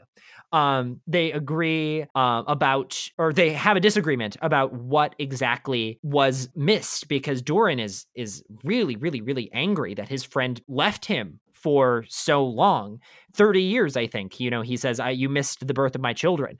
And Elrond has to reevaluate and say, oh my goodness, I'm so sorry. And it's really just this human kind moment. So in this new collaboration, Elrond discovers that Durin has been secretly mining for Mithril. So this is kind of a fun moment because Durin then in turn becomes sort of the shady one. And, you see that there's a little bit underneath. And furthermore, with his father, who really does not trust elves. And all of the while, they're assisting with Celebrimbor's forge in Eregion, which ends up being the birthplace of the Rings of Power, the Titilier stuff. So my favorite parts of the show, I think, are a little bit less spoiler heavy, right? So we've already gotten into a lot of that stuff. But the story with Celebrimbor, the dwarves, and the elves, absolutely perfect. They tie into the themes of the narrative so neatly and result in some really fun political rat-a-tat that feels both weighty and homegrown. It's the perfect mix of old and new. And I think they would be wise to keep something that feels so right as an addition to the previous 2 trilogies in their pocket for this new season. You mentioned that you really felt like you had to dive into those trilogies, but this is kind of a moment where it lives on its own. It doesn't really rely quite as heavily. It relies a little bit on The Hobbit, but I feel like The Hobbit in turn is actually made more interesting by the forge at the Misty Mountains and eventually Eregion. What did you think about Elrond and Durin, their friendship? I think what the show did really well was coupling. Like each sort of storyline had like a main couple, and the main couple was always really strong. Even the weaker ones were really strong. Galadriel and Halbrand, Durin and Elrond, the Harfoot and Gandalf. And then, the woman and the elf in the 4th storyline that we'll get to, all of which were great. So, the reason why I also really enjoyed this storyline compared to the other ones was because it was just really simple. It was just a dude, an elven dude, and his dwarf best friend, trying to save the elves with this magical ore. It didn't have super high fantastical things. Like there wasn't like insane talk about dwarven culture or elven culture, or like Sauron and Morgoth, and like the evil of man, or the Harfoot's nomad, all of which were cool, but the problem is it was overstuffed. It was just really, and this storyline wasn't overstuffed at all. It was just given to us as it was, which is a dude feels betrayed by his friend for not seeing him for so many years. And you see the politics still. The father comes in, and the politics between elves and dwarves becomes a little bit more tangible and more ready to grapple with. But that's based in characters. But it's still simple. And, you talked about this earlier, too, the idea that, like, certain parts of the show would have felt better if they stood on their own. And this makes me think once again about, like, not House of the Dragon, but Game of Thrones, how, we started out in that show with, it's a show that also focuses on a bunch of different storylines and a bunch of different locations and a bunch of different characters. But the thing that united that first season that really kept our attention at at its peak with that show was the fact that we started off with like a focal point, which was the Starks and their family, the children, and the children being separated, and the children being like our sort of point of view of the story at large, or the independent storylines were happening all over this world, along with Daenerys Targaryen, which, was another character we quickly resonated with. But with this, there wasn't, the Starks. We didn't have like an emotional attachment with anyone. We had to grow emotional attachments with a lot of these characters. And I feel like the clearest relationship that we did grow an emotional attachment to, at least I did when I was watching this show, Totally. was Elrond. Absolutely. And Durin. Do you feel like maybe that was a missed opportunity that maybe you could have had if the writers were a little bit more intentional about how they were blocking these episodes out, that Galadriel and Elrond could have acted as kind of mirror images, considering they are two of the major characters from Lord of the Rings, and they also have they both have corruption arcs, but in very different ways, right? And they both have, obviously a connection to Halbrand, but not really. The corruption arc with Elrond is greed. It's all about the value of this ore mithril that they found kind of naturally while digging through and creating this forge. And so that, I think, is kind of the main disconnect, is that there isn't really a parallel drawn between these two characters. And I think that's something that just required a little bit of massaging, required some intentionality. And I didn't see much of it, unfortunately. The really tough pill to swallow is that there is like elements of that there, of their contrast and their friendship. They even say like, oh, you're my oldest and closest friend. But we see their friendship in that beginning, that first episode, for like 5 minutes before Elrond essentially betrays her and tells her, hey, the king told me that we have to exile you because you become sort of a rebel. I agree with him. It's for your own good. See ya. Bye. I'll never. And then beyond that, their friendship isn't really like, you don't see them as equals ever, really, No, right? Ever. So it's confusing. And so I think that's where exactly. Confusing. Ultimately kind of confusing. Another A grade, before I move to a little bit of a different section, which we haven't touched on much at all. And kind of, I think for a particular reason, I haven't heard a whole lot of reviewers get really into this. The mother storyline I'll talk about in a second. It takes up most of this section of The Rings of Power, but the temptation of the young boy Theo, I think, is so brilliant. The parts that just focus on Theo, I think, are perfect for TV. And it exemplifies that core theme, which is the corruption arc, the stuff that you find in the peripheral, fear and greed, and insert another seven deadly sin. He shares a new perspective. He gives something new to Tolkien's rich well of theme for the Lord of the Rings saga, beginning with The Hobbit. And it's from innocence. It's ultimately like a corruption of innocence, which is something that I think is a thing that a lot of people can relate to. It's something very broad, but it's also, I mean, Theo would have made a great point of view character. It's something that I think is also essential to the build of Mordor, right? Because he finds a sword. Again, this is all in the show, but it's getting pretty much through to the end. The sword is taken from where they previously started. I'm not going to get into mapping again, but they go from where they previously started onto the Southlands. And once they travel to the Southlands, there's this big battle, and this sword is taken from him, and they create Mordor with it. They being Adar and the orcs, which are kind of the big baddie for this season. And so he gets kind of a traditional plot in that way. He's carrying what we call a MacGuffin, which is just an important object that probably will pay off in some way, shape, or form. Think the Maltese Falcon, think the Ark from Indiana Jones, this kind of stuff. So he's carrying that around, and eventually Adar takes it. And in that moment, you see his true nature, which is that he loves his mom and that he would do anything for him. And again, you just got to dig a little deeper into some of this stuff to really pay off. What did you think about this plot, and moving into Arondir and Bronwyn as well?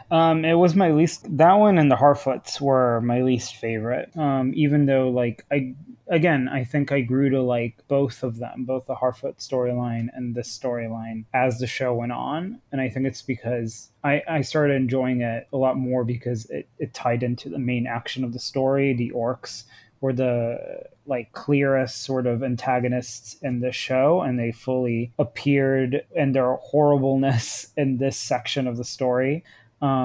So that I enjoyed. I think I struggled with Theo in the beginning just because I found him grating. I found him really annoying. Kid actors. But overall, like I said, I feel like the show got better as it neared the end. And so like it's hard to rank them all in a very specific way, because they all started out bad. Some started better off than others, and they all ended at the sort of the same level because they all started connecting to one another. So yeah, I think that's my thoughts. That like I'm glad that the main action of the story started taking shape through this storyline, because it was getting annoying to not have any drama in this show. I agree with that by a large part. The earlier part of the plot, I mean, this is kind of a big thing with the show in a large sense, is that once we kind of break it down, you start to see that a lot of the earlier episodes. So if any of you guys have watched this, listeners, and are like, oh, well, and now it's all spoiled for you, but are like, I kind of fell off. Maybe I just want to know what ended up happening. Well, now you know.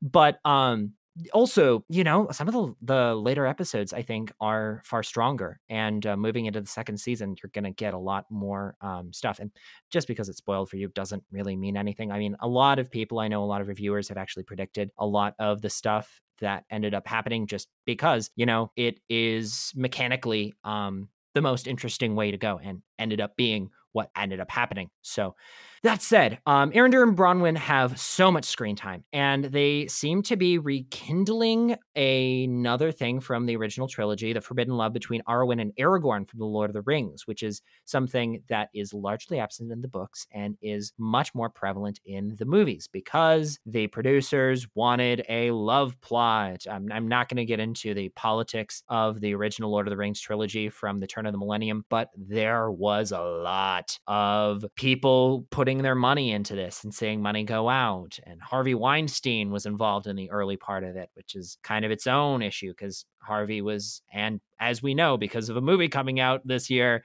kind of a not very nice guy. So getting back into that, a lot of politics. To put it mildly, go watch She Said if you want to know everything. Or just, Pandora's read box. a paragraph. Read the news. Yeah, his news, or a paragraph of his Wikipedia page. However, okay, so getting back to Arundine and Bronwyn, two people who are actually very, very kind and have nothing to do with that horrible, horrible man. They're also a little two-dimensional. They are bouncing around a lot of different places, obviously. The show bounces around a lot of different places, and so you don't really get a sense of really what makes either of these people tick. Arondir is a little bit of a bad boy. Bronwyn is obviously more of the kindly maiden type mom character, but you just don't get much. You don't get much. And because of them getting folded into the main plot, they're a lot more interesting once they are going against all odds and fighting in battle. So probably something that could have been front loaded is a lot more of that tension. Certainly they could have added in more skirmishes to make that more of a norm. Instead, you get sort of a big divide between these characters in the first half and the latter half. Obviously, they're not auxiliary in that latter half, and so I would say that they are redeemable in some ways, but just kind of a wash.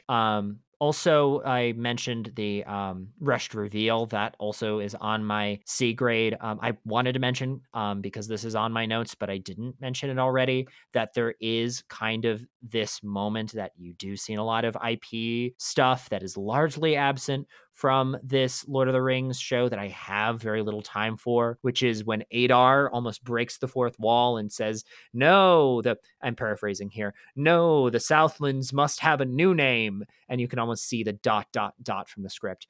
And he's like gazing off into the distance, heavily implying that the new name is Mordor. I mean, we all kind of connected in our own brains. It's, I think, a little cheap. I think these writers have a lot better dialogue in them. So, but obviously that's going to be a temptation with every property. Plenty of great writers have done the same kind of things, but in the end, I think it's more goofy than meaningful. What's your take? Are you a fan service fan? Are you as divisive on this as I am? Where are you at? Again, I mean, I feel like we beat the Mordor horse dead at this point. Like I said, I enjoyed it. I didn't think it was fan service. I think it just related to the main drama of the story. I didn't really mind that that moment had a lot more dressing. Okay. Just because it felt like something that was the whole show was building towards anyway. That makes sense. I mean, I didn't really want to retrench old battlegrounds, literally, but I just as a writer, lines of dialogue like that might have flagged you. I thought I'd ask. Moving on from that. It was well, and it was fine. Totally valid for people to do stuff like that, and it's about kind of what temperature you're at. We are in a particular societal overdrive on IP, and so I pretty quickly will bump up against a lot of stuff that feels like we are getting into this sort of like Marvel-esque interconnected territory. I just really like stories that feel like stories. And because the show has so much of that, a lot of that novelistic quality to it, that's where I'm bumping. One final thing, Muriel, had to mention because she plays a lot in the show, but again, there are such a big host of main characters. None of them really gain that much focus.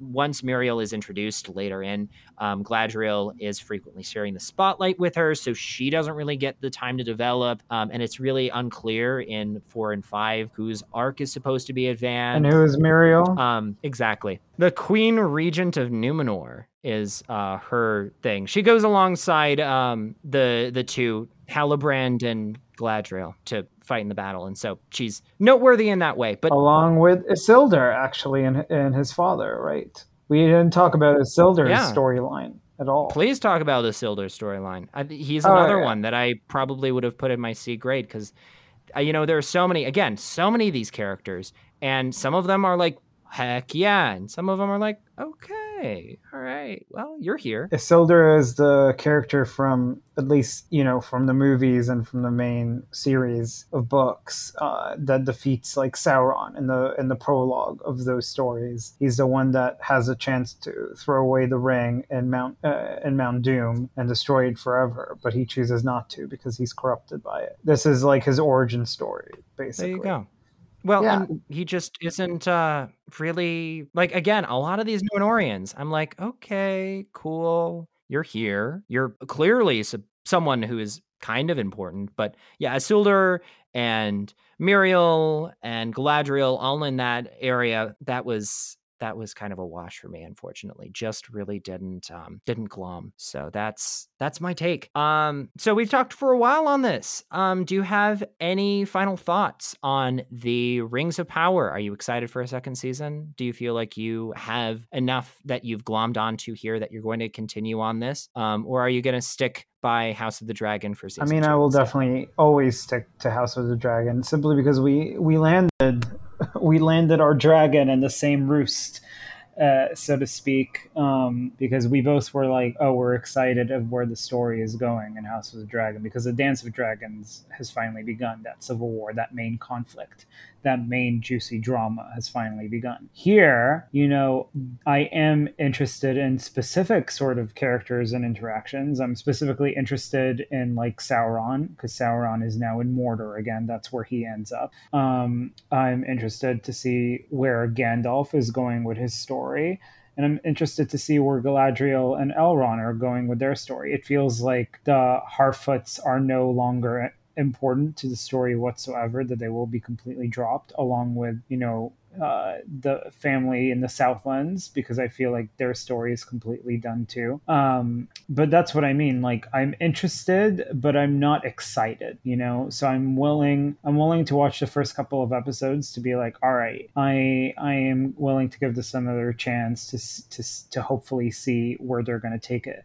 But with House of the Dragons, I'm not just excited, I'm pumped. Yeah, because obviously, like, I know where the story is going from my knowledge of that world, and that doesn't make me less excited because I'm so happy at the way they've been adapting it already, that it just makes me excited to see their interpretation of it. Well, and I feel like a lot of the stuff that maybe pumped you up on House of the Dragon really pumped me up in the end of The Lord of the Rings. We finally get a villain here, and he's not either of the people that we previously thought it was. It's Halbrand, who has a lot of development in this season, and we really get to know as a character before that reveal. So we get an interesting villain, finally. Adar is a little one note. And so it's really nice to see someone who, moving into season 2, can give us a little bit of that heel. Of course, in House of the Dragon, there is a great antagonist as well. And so you really get to know them as well. And I'd say it's pretty equal in that way. So there's a lot of material here.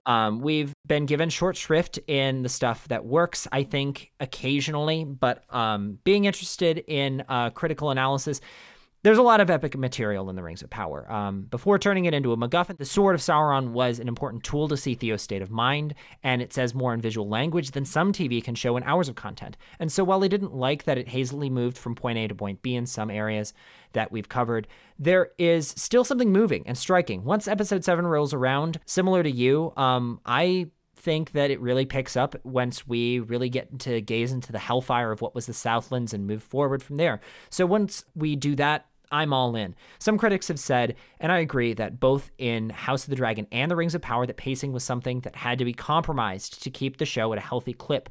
And I actually agree that in both cases, it wasn't meant that we are allowed to properly empathize with the characters in some ways. They limit some of that in order to just keep the pace and get to a endpoint.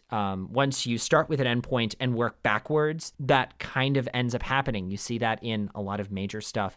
I think that's a big thing that happens in some of the sci-fi of yore, stuff like Foundation, where he's, introducing characters at a pretty high clip. Now, Foundation is beloved by many, and so that being said, maybe there's a case for that. But in my area, I really like character-based. I really like something that feels very small, very intimate, and I think the Rings of Power allows you to see a little bit of that.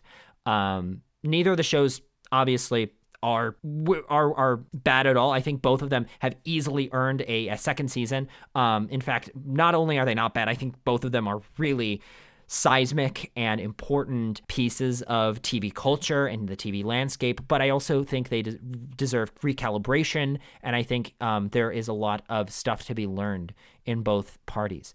So once they get their nose pointed in the direction in Rings of Power, I think there is so much to love. House of the Dragon obviously already has its nose pretty dead center.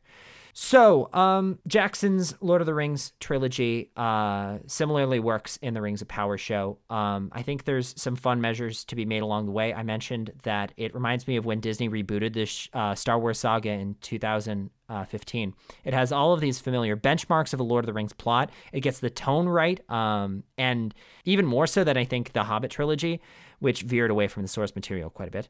But similar to The Force Awakens in some areas, there is a little bit of emptiness. The moments that should be affecting might not be, and some of the characters are just sort of these blank slates that could either be imbued with a lot of vigor and interest.